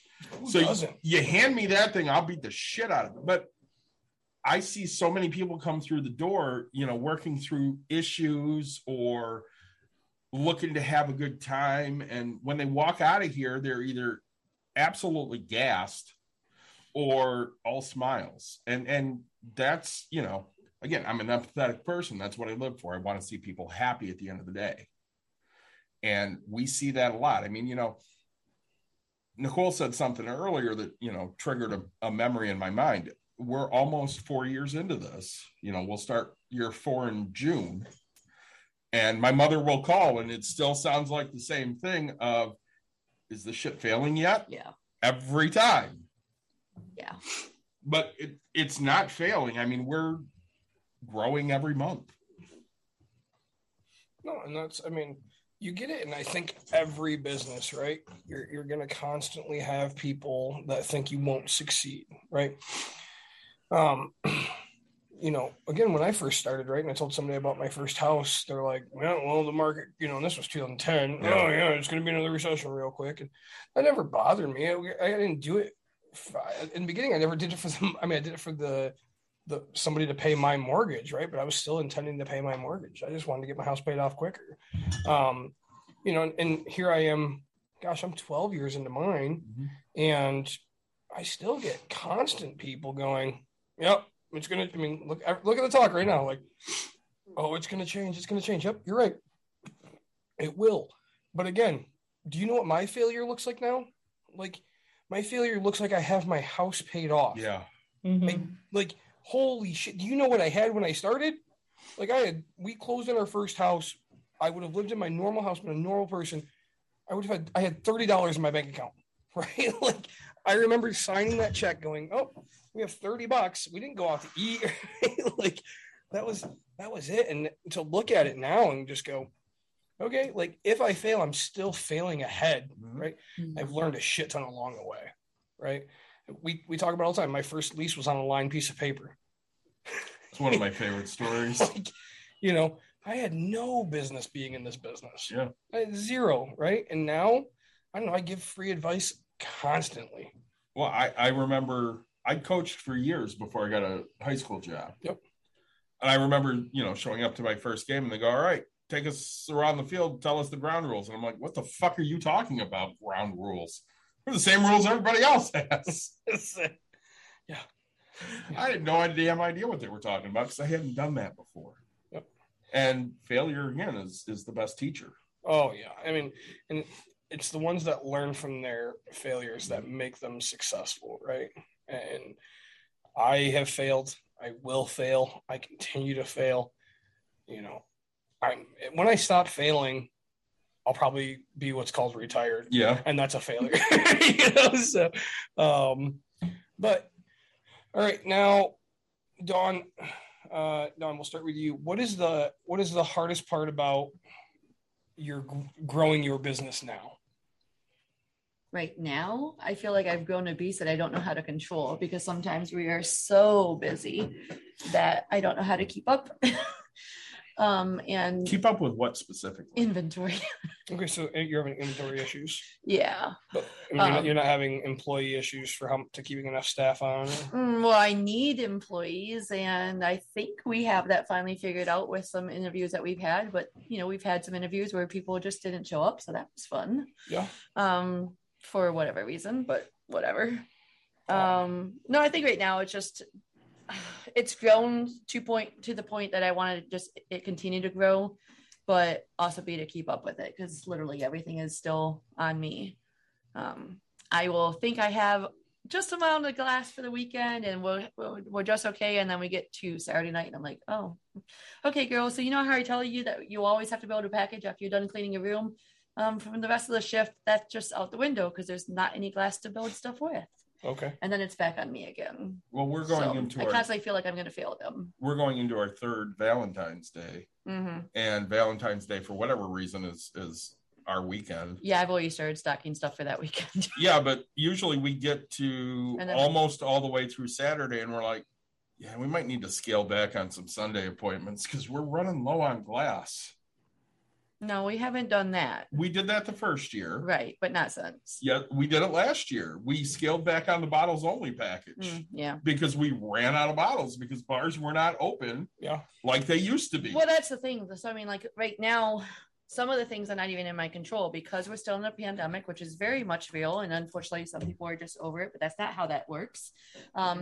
And things just aren't, you know, we haven't had a traditional quote unquote year of being open. And we opened in June of 19 and then, you know, the following year was pandemic. So you really don't have like a good year of numbers, but the restaurants that we're working with, some of them are still pretty busy and some of them are like, ooh, are you going to be okay? So I can't control those outside factors. Or we work with a lot of different thrift stores and some weeks I'll get a lot of glass and then the next week you get 2 boxes. So it's trying to control the things that I can't control, and that's not fun. Sure. Jesse, what's the hardest part about growing your business currently? It's respecting my need for rest.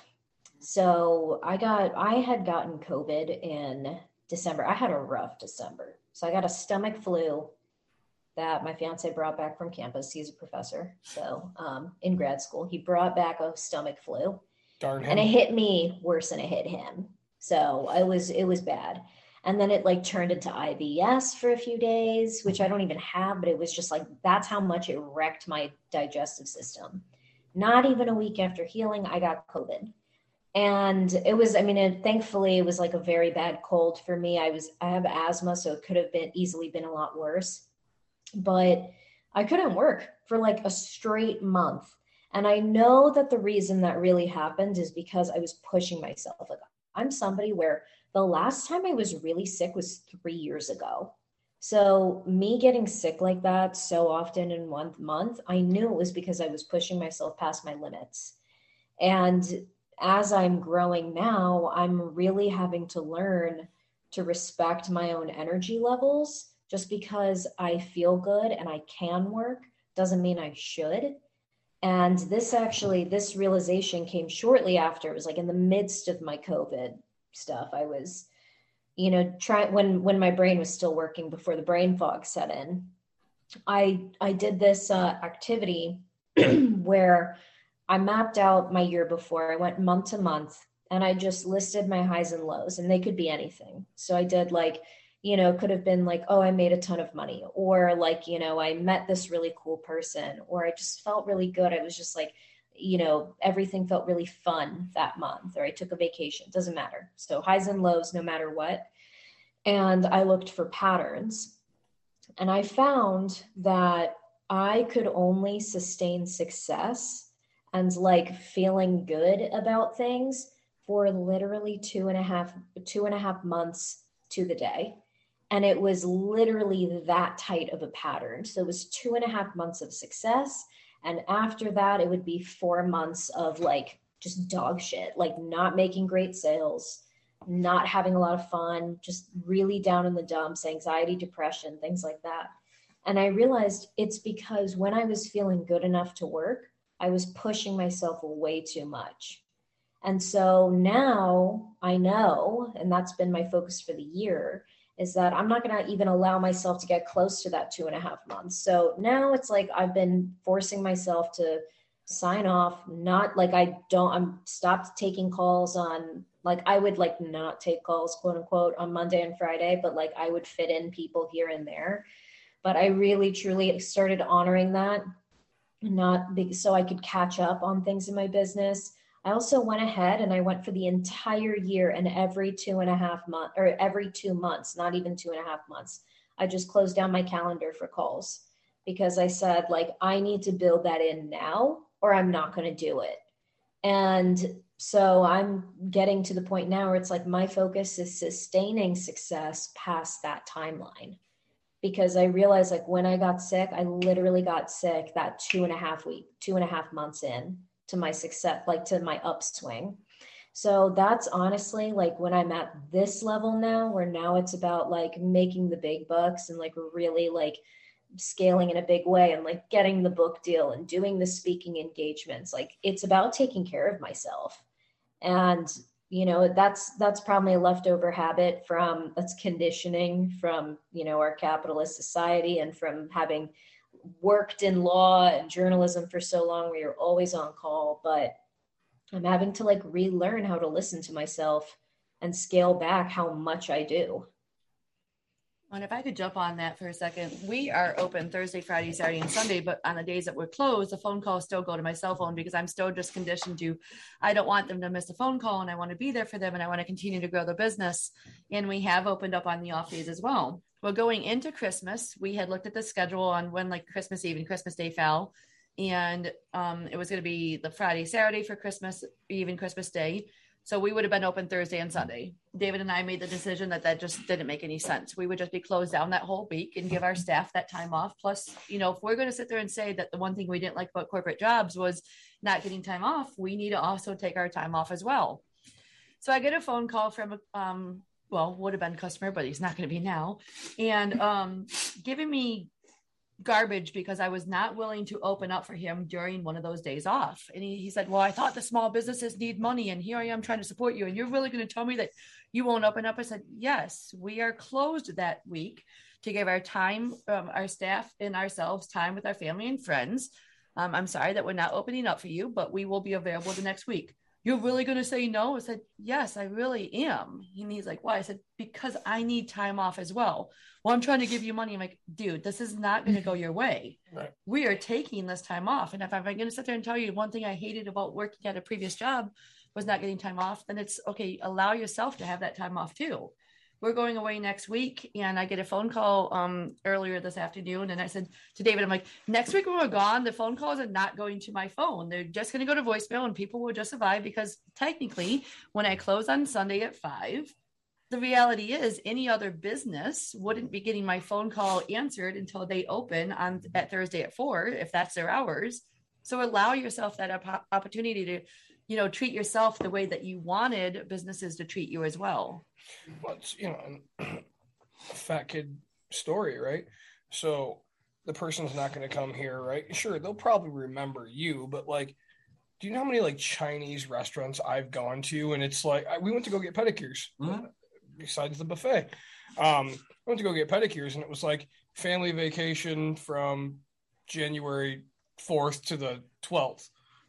I was like, man, it sucks. Like, I wish you would have updated Google, but like, it's not like I'm not going to go back there to get a pedicure, right? Like, I was happy. I was like, man, I wonder like what they're doing. Like my mind starts wandering, and I'm like, how much does a pedicure place make? Do you think they're on a huge vacation? Like, did they just go like, you know? But you know, if I go to a buffet and it's like, oh, we're closed here, and I'm like, oh, whatever, I don't give a shit. Like, have a good time. Like, I'm not gonna not support you because you took time off, right? You were upfront and honest. Like, hey, we're not here.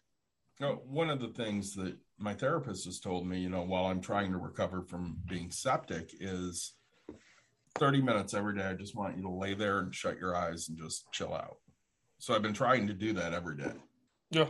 And it does calm my brain down enough that, you know, on the days I do that, I feel I have a little bit more energy the rest of the day. So like today, I laid down for about 45 minutes. I had my eyes closed. I didn't go to sleep or anything. I just laid there.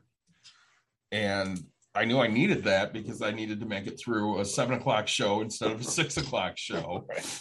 And, you know, I needed to be fresh as long as I could be. Yeah. So Nicole, you're the last one on the list. What are you finding to be the hardest parts now that you've been into business for a little bit? I think probably the hardest part is just my own expectations of what the business should look like and what success should look like. You know, we also haven't had a normal year yet. You know, we opened right February 2020. And so our first year was pandemic. Our second year was still pandemic and people haven't really known about us, but we were still really, really successful. And there's so many things about my business that if you were to look at it on paper, you go, you should not, like, this doesn't make sense. You should not be a liberal progressive bookstore in a small conservative town and having $160,000 in sales in your second year. Like, that doesn't make sense. And so now it's like, okay, I set these expectations for me for what next is going to look like. And they're just crazy things my brain makes up because I have nothing to base them off of because I have no normal with which to kind of base things off of.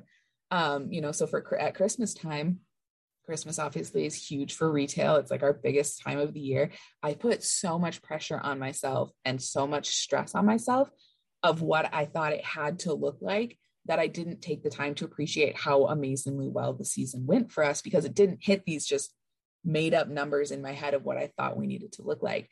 And so I'm finding that that's kind of my struggle going forward is like, I don't know what normal is supposed to look like. Nobody can tell me what normal is supposed to look like. Nobody can tell me what I'm, you know, because we're all swimming without anything right now. And so just finding that balance and those boundaries on myself. I'm literally the only one who's pushing these expectations on me. It's literally all me. So my therapist is very well paid and she spends a lot of time telling me, calm the fuck down and get over it. And so I just need to learn to listen to her because I don't really know what 22 is going to look like for us. I have in my head, like, goals that I want to hit, which obviously I have sales goals I want to hit and I want us to continue to grow. But I also have goals of like, what do I personally want to achieve in the business? What do I want to achieve and do that are intangibles and how do I make those happen while also respecting myself enough to not drive myself crazy?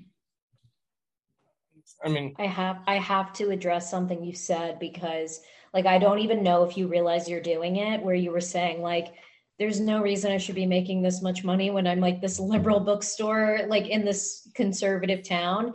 And like, I teach people that there is an aspect to running a business where you have to use your intuition.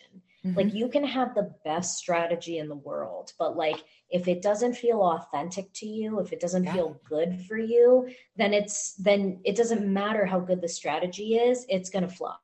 Right. Yeah. Like you could easily like make tons of money in your town, putting, you know, Make America Great Again t-shirts all over the front. Right. Like you could, but you made a lot more doing something that was authentic to you. And, you know, I call that marriage of like intuition, like with the business know-how that you have, I call it gumption. Mm-hmm. And I say, think about like old Hollywood movies where, you know, the main characters, the premise of like all those comedies is like, here's a batshit insane premise. Mm-hmm. And then the main character's like, hey, here's a crazy solution. And everyone's like, you can't do that. That's crazy. And then they're like, watch me. And they do it. And everything turns out fine. Like Some Like It Hot.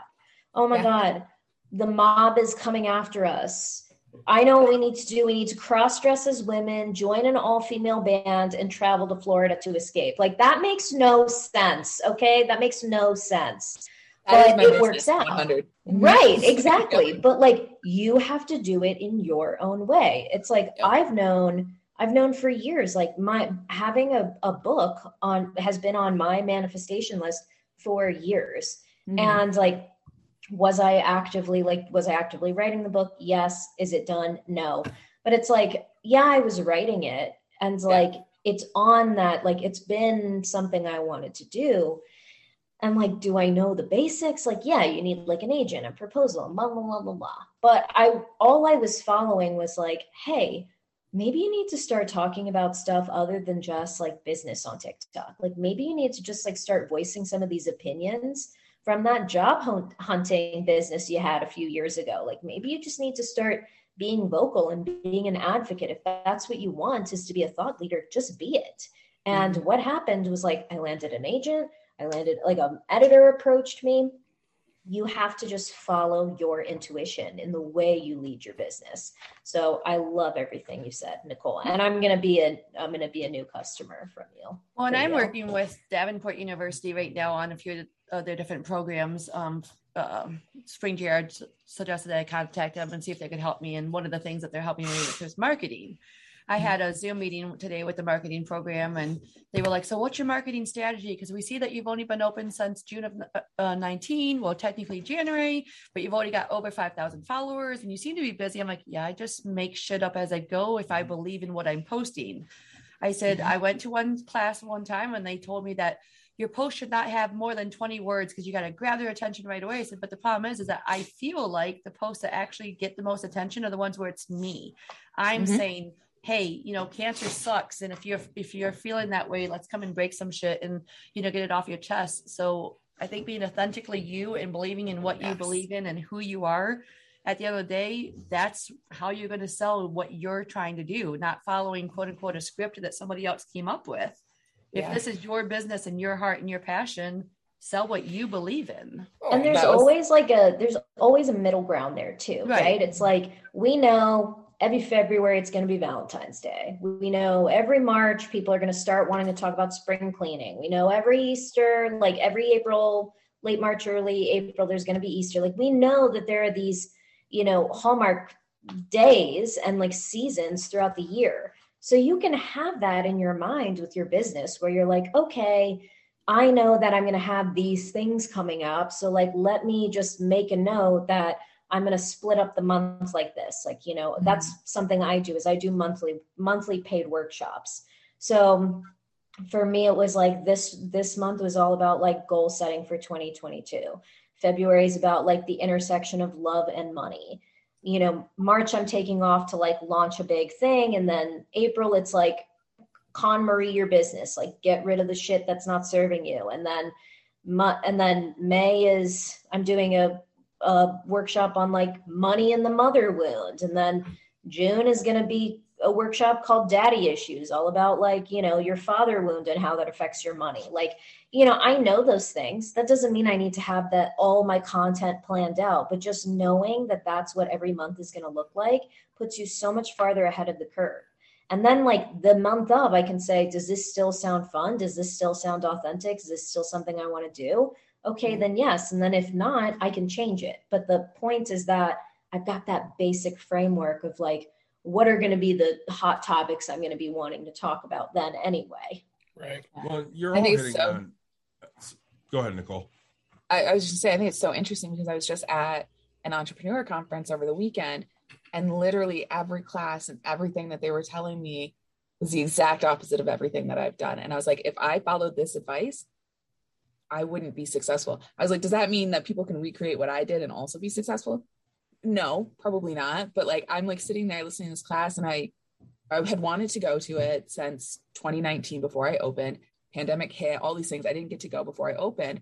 And I'm so actually very thankful that I didn't, because I probably would have taken all of their advice and not been as successful as I had been in the last 2 years. And it's like, I think too often when people are thinking about starting a business, they go and they're like, okay, I need to do X, Y, and Z. I have to do this. This is what the experts say. And this is what they're telling me to do. And they get so focused on that. They have to do all of that rather than like, what feels right for you, what feels good for you, focus on doing those things. Yeah, I always say, like, you got to learn a variety of methods, but then you got to put your own spin on it. So it's like, I know how to do TikTok. I know how to do all the things on social media. I know how to grow a Twitter audience, but I don't do it because it's just not my place right now. I'm not interested in it. I'm like, you got to do what feels fun. And like, as things start to feel more automatic for you, then you can add more stuff into your repertoire. But yeah, you could have like Gary Vee advising you on your social media strategy, but like, if it's not fun, then you're not going to do it. Because that's the other thing too, is that most people don't start businesses because they like marketing, other than like marketing firms and like me as a business coach, right? Like, other than actual marketers, nobody really enjoys business strategy. They just want to do the thing, right? Like, they just want to run the break room. They just want to run the bookstore. They want to like have that community place. They just want to coach people or teach yoga or whatever it is. So you have to start with what feels fun. So if it's not fun, you're not going to want to do it. Well, I think one of the things that all three of you hit on was you need to be authentic. So I know with Dawn, when she looks into doing a new shirt or running a new type of campaign, it's always something that comes from the heart. So, we celebrate Pride Month. We're going to celebrate Mental Health Awareness Month. I mean, things that really mean something to her. And, Nicole's a little bit snarky and has one of my absolute favorite shirts. She made a shirt out of a 1-star review. Nicole, can you talk about that for a minute? Because I just think that's the greatest damn thing. I'm obsessed with bad review merch. And we get a ton of crap on social media and Google reviews and stuff because people can be badasses from behind a computer screen that they would never say to me to my face. And so I got a Google review that said, if you have conservative values and you love your country, don't shop here. And so I took a screenshot immediately. It was like, yep, this is going to happen. Turned it into a t-shirt and I put the quote of their review on it. And then underneath it put veteran-owned business open since 2020. And it's one of my bestseller t-shirts and I adore it so much. Oh my God. Now I know what I'm getting my fiance for his birthday. It is a delight. I too enjoy bad reviews. Yes. Especially when they have my name specifically in it, right? So I got into a Facebook argument with somebody because they were looking for property manager, and I pointed us out, right? And they're like, oh, they're only a 2.3 star and a bunch of reviews. And I was like, why don't you go ahead and read those reviews, right? And I was like, it's funny thing is because the guy knows me. I was like, you know me. And he's like, why? And I was like, just go read them real quick and then we'll have this conversation. And he goes, Nick, your name's in there quite a bit. Like, it just says you're an asshole. We know that. Oh, Nick was disrespectful. Yeah, we get that. Yeah. And then it's like, wouldn't come fix my faucet within the matter of like 12 minutes after I called him. And, like you could just read into how it happened. And I was like, so you're going to tell me I'm a bad manager because I don't do what the fuck you want when you want it? I was like, no. Like, did it, but you don't ever see anybody go back and fix it and go, update, this was done professionally. And then, you just never get that type of a thing. We had a customer actually comment back on one of our comments going, it's really funny to me that all the bad comments on here, it was on like Google reviews. All the bad reviews are the ones that just seem like they didn't follow the simple rules. Yeah. Then we also got to the point where we started going, well, we've gone back and we watched the video and it looks like your group had a good time until you broke a rule. Well, and I think my favorite is, so we had a group in here and the parents came like 20 minutes late. And Dawn said, well, you can go watch, but you're not allowed to go in the room. And they went back there and all of a sudden they're in the room. And she got back there and saw it and kicked him out. And this kid, I say kid, he's probably 25 years old, is running his freaking mouth the whole way out the door. And I will admit, I'm a little bit of a hothead. And I can say anything I want about my wife. You do the same thing about yours. Fact. But nobody else can say a damn thing. Fact. So I literally followed this jackass out the fucking door. Because I was fucking pissed. And their review was, and the big guy looked like he wanted to do break room therapy on my face. No shit, motherfucker, I did. It's because I was going to. Yeah, but what did we comment back? Your group had a good time until you broke the rules. Mm-hmm. Yeah. you can't take reviews personally. Sometimes you have to just realize that they're not for you. And Oh. and on that note, I one of the take it things personally.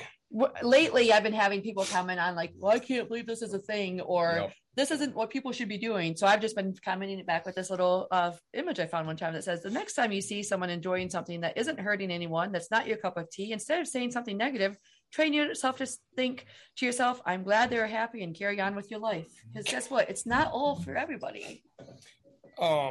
So real quick, Jesse, you had when you were talking, you had kind of mentioned what this year looks like up until June. So that brings me to my next question: is how often do you focus on your goals, and how often do you like look at those, and how often do you set them? Are your goals important to you? Yeah. Well, yeah, I think we said on the last episode I was on, we were both saying that when we run out of goals, we're going to die. Like that's, that's how it's going to happen. Like Actual statement. I always have like a goal on hand, and like, yeah, they're always at the forefront of my mind. I'm a Pisces sun moon, so I'm a dreamer. Like I'm always thinking about like what I want and how I'm going to get there. My big thing is connecting it to the now, because like, and I don't know how to pronounce the name. It's some kind of French name, so I'm not going to bother, but you can Google it. It's a quote that says, a dream without a plan is just a wish. And that's like my big thing is I ask myself, like, you know, what's the thing that I couldn't live without in the next year, right? Like, what's the thing that I would be really disappointed if I didn't put some focus on it, or if I didn't do it at least once, or I didn't get closer to it. And it's hard. Like you have to, like, I like to do it like every 6 months. I kind of check in, because our goals change. Because as we change and as our businesses grow and change, like some things fall away, right? Like I've wanted a book deal for as long as I can remember, but you know, my manifestation of that, like how I described it a few years ago, it would have been like top 5 publisher. Like I would have wanted to be with one of the top 5. I would have wanted like a 6-figure advance. I would have wanted something like that, and I'm always questioning why I want the things that I want, to see like, is this really authentic to me? And when I really unpacked that, so that was something I did on January 1st. I realized like, well, why is it that I want a top 5 publisher? Like, is that something where I really admire them? I really want to be with a specific house, or is it just something else? And I realized, no, I'm just like associating that with resources. So a big publisher means that they'll put money behind a marketing campaign, or they'll invest in me. They'll show their belief in it by like using publicity. And I was like, okay, well then it's not about the top 5 publisher then. It's actually about a publisher who's going to market what I want, who's going to put money behind the marketing. And then I asked myself, like, why do I want a 6-figure advance? What am I saying about that? And I was like, what is it about that that's attractive to me? And it's just about somebody's belief in what I have to say. And I was like, oh, well, then the money doesn't actually matter. What I want is someone who's really passionate about my idea and about me and my voice. And so when I stripped it back, that was the list of like what I really wrote down for January 1st. Is I said, I want a publisher who's willing to like put a lot of marketing money behind me. I don't care about the advance. I don't care how big the publisher is. I want someone who believes in me and someone who's passionate about me and what I have to say. That's what matters to me. Sure. And like the offer I got that I'm like proudly going to take, like that's exactly what I had like laid out in the offer letter, was exactly everything that I wanted. And, you know, that's why I like to do this every 6 months. It's like I could plan for the whole year. I could plan my workshops for the whole year, but I don't know what's going to happen in the next 6 months. And for me, I like to leave room for spontaneity, and I like to leave room for change. You know, I might do some speaking gigs in the next 6 months and be like, that's so draining. I am done. No, thank you. I don't want to do that anymore. But I won't know until I do it. So, you know, I might have things on my like goals list of like, oh, I want to do like a national speaking tour. And I might get to a point and be like, I'm too tired to do that. No, thank you. Like, I don't know. I won't know until I'm actually doing it. but I try to look at like, what are my goals for my life? What would I like to achieve in 10 years? What would I like to achieve in 5 years? And then I try to pick one. Like I pick, all you can do is one at a time, right? Like, so my focus my focus is going to be this book for the next 6 months. And then we'll see what it is after that. I also, like, when it comes to money in my business, I try not to focus too much on like figures out of ego. So like I get a lot of entrepreneurs who seem to care about like, I want to make 10K months, 10K months, 10K months. You'll see it everywhere. I want to make $10,000 a month. And they don't think about it. Like they don't like, because like, yeah, high-end coaching packages, you can easily do that. Like it costs $10,000 to like work with me one-on-one for 3 months. Like, I could easily do that. But the thing is that you got to wonder like, well, why is it? Why do I want that? What am I associating with it? And also, is that figure, first of all, does it feel achievable to me? Like, am I able to achieve this every month? And then B, like, am I picking that number for some self-worth thing? And if it's because of the self-worth thing, that it's not actually an authentic number. So I actually just did this whole workshop with a few people where I said, all right, what's your goal for the year? What's your money goal for the year based on your expenses? So like day one was like, go through all your expenses. What are all your business expenses? What do you want to invest in this year? Like, do you want to hire a coach? Do you want to hire a virtual assistant? Figure out what kind of money you need to come in. And I was like, and then look at your offers, have those prices like in front of you for everything. And then it's like, all right, I want to make 100K we'll keep it easy math. I want to make 100K this year. And I'm like, okay, great. So on average, that's going to be like $12,500 a month, like to average out. That doesn't mean that that's where you need to set it. So I'm like, all right, how much would you have to sell to hit that on average, right? And that's when a lot of people go, oh shit, my prices, I would have to sell so much to get to that point. Or, I had one person who said like, oh yeah, I only have to sell to 3 clients. And if they all pay me in full, like I'm set. I'm like, all right, and how many hours are you working for these 3 clients? And she's like, 45 hours. It's great. I'm like, okay, so what do you do in March? You got no hours. How are you going to sell? You can't sell to anybody now. And she was like, oh shit, you're right. And I was like, yeah, I'm right. You got to like think about these things. And the reason I make people do those activities is because you have to learn to separate the income and the money goals from being about you and your self-worth. It just literally just needs to be a math problem. It just needs to be, these are my expenses. So this is how much money I want to make. These are the investments I want to do. This is how much debt I want to pay off. This is how much money I want to save. And therefore, this is the money I'm going to make. And even if I have plenty of people who are like, I want to make 100K this year, but I've never made over $5,000. I'm like, okay, so that's fine. Your first goal for February is going to be $5,000. And your goal for March is going to be $6,000. And, if you're able to hit them, the more you hit them, you build steam. So you might be able to like leapfrog up. And then, in the fall, maybe you can be making 20K months. You could do it. I'm not going to tell you no. You could absolutely do it. But the thing is that if you can't set goals that feel achievable, then like you're never going to get there. So that's why I like to check in like every 6 months. I basically do like a end of December, early January, and then I do a June, like late June, early July. Sure. Well, in Spring GR, they teach 30, 60, 90, because what your goal is today in 30 days is going to be possibly a different goal in 30 days from now. Mm-hmm. But always looking at your goals and seeing where you're at and, did you hit them? Did you not hit them? Do you need to adjust them? But yeah. No, and that's, it's funny. 10K seems to be a lot of people. So I'm sitting around a campfire on a lake with 10 investors, right? And we, at this moment, I knew one of them really well. The other one I've only met like twice. And then the rest of them, I had no real idea. And that was kind of the same for everybody. Everybody brought one person. So, out of this 5, 5 couples, let's call it. But like, we didn't know each other. It was funny. So I'd sit and what's your goal? 10K. 10K a month, 10K a month. And I'm just laughing about this. I was like, why the hell do you want 10? Like, what is so specific about this 10K? Well, most people don't hit 10K. And I was like, most people don't hit $2 billion. Like, you know, why? And it just seemed like, honestly, 7 out of these 10 people, I being one that didn't care, they were so financially driven on this aspect, right?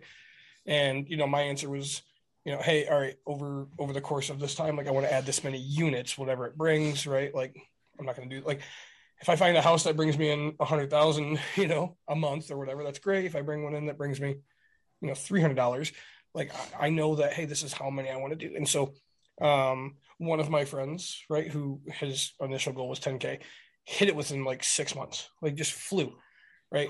And he's like, man, that was the stupidest thing I've ever done. I should have said, like, you know, 25K. And now he's really focused on like 100,000 a month, like just absolutely flying, right? But no disrespect to him in any way, shape, or form, right? He doesn't see his kid, you know. I mean, he's very focused on his business. We get together very limited. When we do, I get him very, very drunk. We talk business. It's amazing for those 5 hours, and that's it. But it's like we have a completely different life mindset, right? He is very focused on.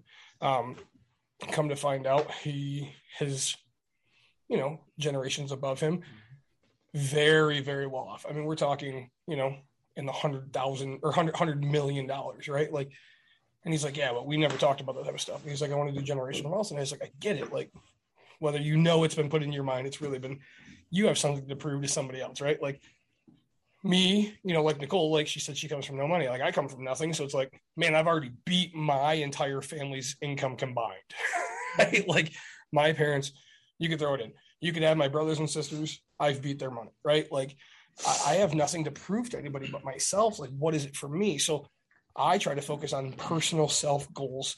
What do I want to have, right? Not what everybody else thinks I should have. Well, something you said too, like, which like a lot of people, like they get obsessed with the trapping of like what that number means, right? It's like, well, not everybody gets there. So that's why I want to get there. And I like to point out to people that any number you come up with is always going to be a cap. Because that's always telling you what you think the ceiling is for you at this point in time. Because like, and so I tell people who really struggle with money goals, either because they're like, well, I want to get there because that's nobody gets there, or like, I know I'll be successful when I'm at that point, or, you know, or it's not a real business until I'm at that point, whatever it is. And I say to them, like, why are you telling the universe to limit how much to send you? I said, what if the universe wants to send you 20K and you've only asked for 10? And so you're not going to get the client who wants to pay you 20K. And they're like, oh shit, I never thought about that. So I'm like, yeah, that's why you just need to, like, it cannot be attached to how you view your success and your deservingness. So I know we need to wrap up soon because Nicole wants to go get dinner, and I don't blame her one bit. Tacos. But Dawn and I were talking this weekend about, you know, a former customer we have that decided what we do is easy and they're going to open their own business. And, you know, they blamed the pandemic on the fact that it crashed and burned. Why are you looking at me weird? I don't know what you're referring to, so I'm listening while you talk. And, you know, one of the things we kept saying was, you know, when we looked to go into business, we didn't have other competing things for our lives. Like they kept closing on Friday nights to go to their son's football games. Now, there's nothing more important in my life than coaching my daughter in softball for 12 years, but I didn't try to open a business while she was playing softball because it wasn't going to happen. I knew my goals at that point. I knew my priorities, and it was going to be at every softball game sitting there, you know, telling her what to do or having her yell at me for telling her to do something stupid. But, you know, I was never going to say, hey, I'm going to miss all of the time with you to go open this business, or I'm going to close the business so I can go spend time with you, because that's not taking care of that business at that point. And honestly, we look at where you are, and you're really always doing something for this, even if you are at home. You mean like the 3 emails I responded to? Yeah, exactly. So, I mean, you know, as a business owner, you not only do you have to disconnect, you're going to disconnect next week. Jesse said take time off, but you never work 9 to 5 because you're always kind of on call. Nick knows it, running his business. You run yours. I'm sure Nicole runs through the same issues. I think it's finding your happy medium. Yes, you want to have your time off and you want to do the things that you want to do, but you also have to try and find time to grow your business as well. Mm-hmm. So there's a saying in like the online coaching space that has been recently getting a lot of heat because a lot of like these big successful coaches who, it seems like their whole marketing brand is all around like, look at this Louis Vuitton purse I bought. Look at this Range Rover I drive. Like, it's very much like these kind of materialistic trappings of success. And that's like, see, I can travel the world. And if you invest in me, you can too. And a lot of them say it gets to be easy. It gets to be easy. It gets to be easy. And everybody's like, what the fuck does that even mean? And some people have been starting to say like, that's bullshit. It's not easy. Like, what are you saying? But what I've realized is like what they're trying to communicate and failing to is that not like there's no one path to success. And so you cannot force yourself to do the things that are going to be inherently draining or infuriating for you. It gets to be easy means that you get to run your business however you want. However you want. You get to use whatever methods you want. You get to work with whoever you want. You can like if you wanted to like interview people to hire by like giving them personality quizzes from BuzzFeed, you could. Like, you get to do whatever you want. And like they just don't really connect it to saying like it's not about having a cookie cutter approach. It's about like really like learning to dial into what works best for you. It's like the Venn diagram of like what you enjoy and then what works for your business. Like, it's that middle ground. Mm-hmm. And like when you pursue that overlapping space, that's when that magic happens. It's the marriage of the practical strategies and like the mindset stuff and the fun. That's what creates the magical effect. That's what allows you to be a bookstore making $160,000 a year. Like when you're like, yeah, it's like, that's what happens. Like that's where the magic is it's in that. Like, you have to do it yourself. The problem is that the reason they don't say that is because they're all selling cookie cutter strategies, but that's a rant for another day. Yeah. So, Nicole, final thoughts and plug the business as always.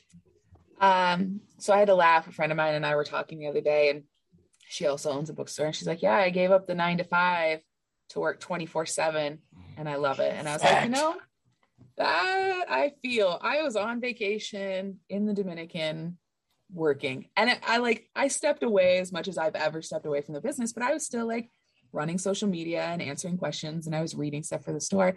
And so that idea of like, find something you love and you'll never work a day in your life is true, but also not true. You're going to work your ass off and you're going to work harder than you've ever worked in your entire life, but you're going to feel so fulfilled and excited about it. And as soon as you don't, you're no longer doing the right thing that you should be doing. And so I think that, I like to hear the advice of the experts, and I'll continue to go to entrepreneur things and hear what they have to say and challenge myself and try and learn things. But at the end of the day, the most important thing is just go with your intuition, go with your gut. Try things, fail, try things again, fail another way, keep going. And so it's working out all right. And if you want to come to a really cool bookstore in Lowell, come out to Betty's Pages or find us on social media. We're Betty's Pages everywhere, especially our TikTok is fantastic. And you can buy from us online on our website, bettyspages.com. And that's Betty, Bettie. Yes. There you go. I'll probably be out there very soon. I'm actually looking at a roller skating rink, bowling alley. Oh, goody! It needs a new owner. Just don't put a pot shop in because they won't let you. Actually, they will. They'll let you put a pot shop in. They will not let you put a grow operation in, which is what the owner wants right now. So if that's your plan, you're going to want to come to the planning commission that's happening soon, because they are proposing not allowing any pot facilities east of the river, which includes that space. No, my plan is to own a roller skating rink and a bowling alley. Yeah, Nick wants to own a bowling alley. I hope to have a couple arcade games in there, get the mini golf thing back going, and just talk trash to little kids who are on a mini golf course. You haven't. a couple arcade games in your garage. Shut up, Courtney. Just saying. Jesse, go ahead. Plugs. I love your plugs. Well, I've got a free training group on Facebook. That's 5, and you can get there by going to 5figurelaunchqueens.com. It's 5, the number 5, figurelaunchqueens.com. That's like where there's like trainings, free courses, all of that stuff. I talk about mindset. I talk about actual strategies. I talk about pricing, like all the things that you want are there. I do my free trainings also on TikTok, but TikTok doesn't let me save them because they're like an hour long every single time. So you can come for the live one there, but I'm on TikTok at Millennial Money Witch. So you can come watch my millennial rants there and stay in touch with all of my, like all my silliness. And then I have a group for job hunters and people who want to stay in traditional employment. So I still help with all of that, finding your dream job at a dream company for dream pay. That's sixfigurecareerqueens.com. Again, number 6. And I just want to clarify, everyone's a queen. Everyone's a queen. Men are queen. Non-binary people are queens. Everyone's a queen in these groups. Okay. So I work with all kinds of people, all kinds of issues, and everybody who joins my groups, they get a free 20-minute call with me to just help you pivot and get onto the right track. So whether you work with me or never work with me, you know, I think everybody deserves access to a high ticket coach. If I call you from 5 different numbers, do I get 20 minutes off of each number? You have to book it on Acuity, so I'll know it's you. Okay. I reserve the right to cancel repeat bookings. It's okay. I'm thinking about getting a coach because you should talk to me. Let's set something up. Where I'm at right now is, I mean, I'm doing fine. The problem I'm also like the gateway friend. So even if you don't work with me, I know who to work with. Like I've got the plug on all the other good coaches too. Yeah. So I got lots of, even if it's not a fit with me, I'm always referring out because I want everybody to get the help that they from the right person too, right? Yeah, exactly. It's got to be a right fit. If it's not a fuck yes, then it's a fuck no. Right. So, and also Nicole and I are going to be best friends now. So if I ever do a book tour, I'm going to come to Betty's pages. And... I want to be opening night. Like I want to be your first place. Wow. I will pay in beer. Yeah, I think we have a remote that day. We do have a remote that day. Yeah. It's weird. You said September 2023? We'll see. That's the estimation, but I'm sure things are always subject to change. Oh, I'll definitely be in town then. I mean, I'll have to clear my schedule. But yeah, first tour stop, Michigan, all the way up here. September's not quite cold yet. No. This could work out. I'll have my people get with your people. You know what I'm saying? Go ahead and plug. So Break Room Therapy, we are West Michigan's only rage room, a safe space to decompress from your stress by breaking glass or electronics, or just because it's fun to break shit too. We are on all of the social medias, and going back to just business ownership. Yeah, I have people that think that because we're open 4 days a week, that must mean I have 3 days off. No, if you're a business owner, you're going to work a lot of hours, but I love what I do. I believe in what we're doing. I believe in the business itself. And there might be some days that I only work 3 or 4 hours, but you are still working 7 days a week. But like Nicole said, a lot of times it doesn't feel like work, except for the days that we're open and we're busting our ass. But I love what we do, and I'm really proud of what we've grown it into. What's the coolest marketing thing you paid for? Best $80 I ever spent was reaching out to AJ Nadeau, who was Samir on Office Space. Actually, step back. I contacted Michael Bolton, the character Michael Bolton, but his name is David. What doesn't matter? Herman. David Herman told me to basically take a leap off of the ledge because he doesn't help businesses with their promotions. But AJ Nadeau, who played Samir on Office Space, was all about that. And if you go to my website, breakroomtherapy.com, you'll see AJ Nadeau giving me a badass shout out. So, Mr. Naga. Intuition. There you go. Yeah, sure. That was your intuition. That's like something only you could have thought of. I love it. That's amazing. Yeah. Best $80 in marketing ever spent. Big shout out to Jesse and also you guys, but a bigger shout out to Jesse because she sent us beer. Deep Brewing Company in Tallahassee. They're so good. They're my favorites. Yeah. Calypso 85, bourbon barrel aged Cuban coffee imperial stout, brewed with coffee and milk sugar.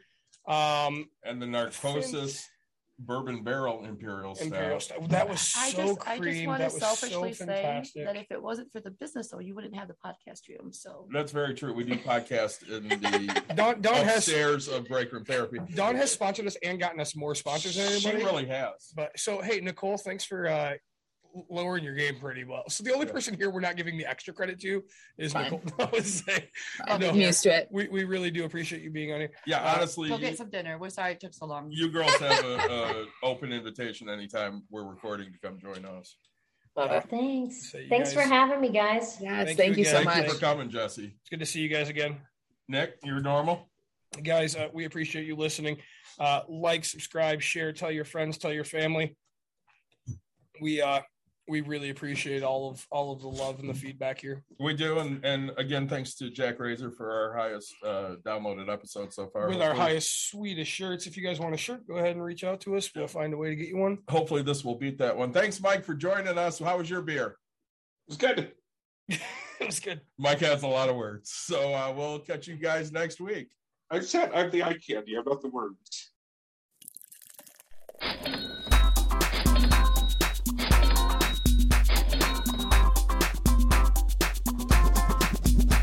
You've dialed in To Box and Brews, you might hear something you can use. like tips on your cash or tips on the suds. You're gonna want to The use smarts of these because stuff. they know the And brews. they know the box, and they know they can't help the stubborn fucks. So listen up, cause shit's not funny. Save yourself some Beer money, bucks, and brews. Bucks and Bucks brews. and brews. brews. Bucks and brews.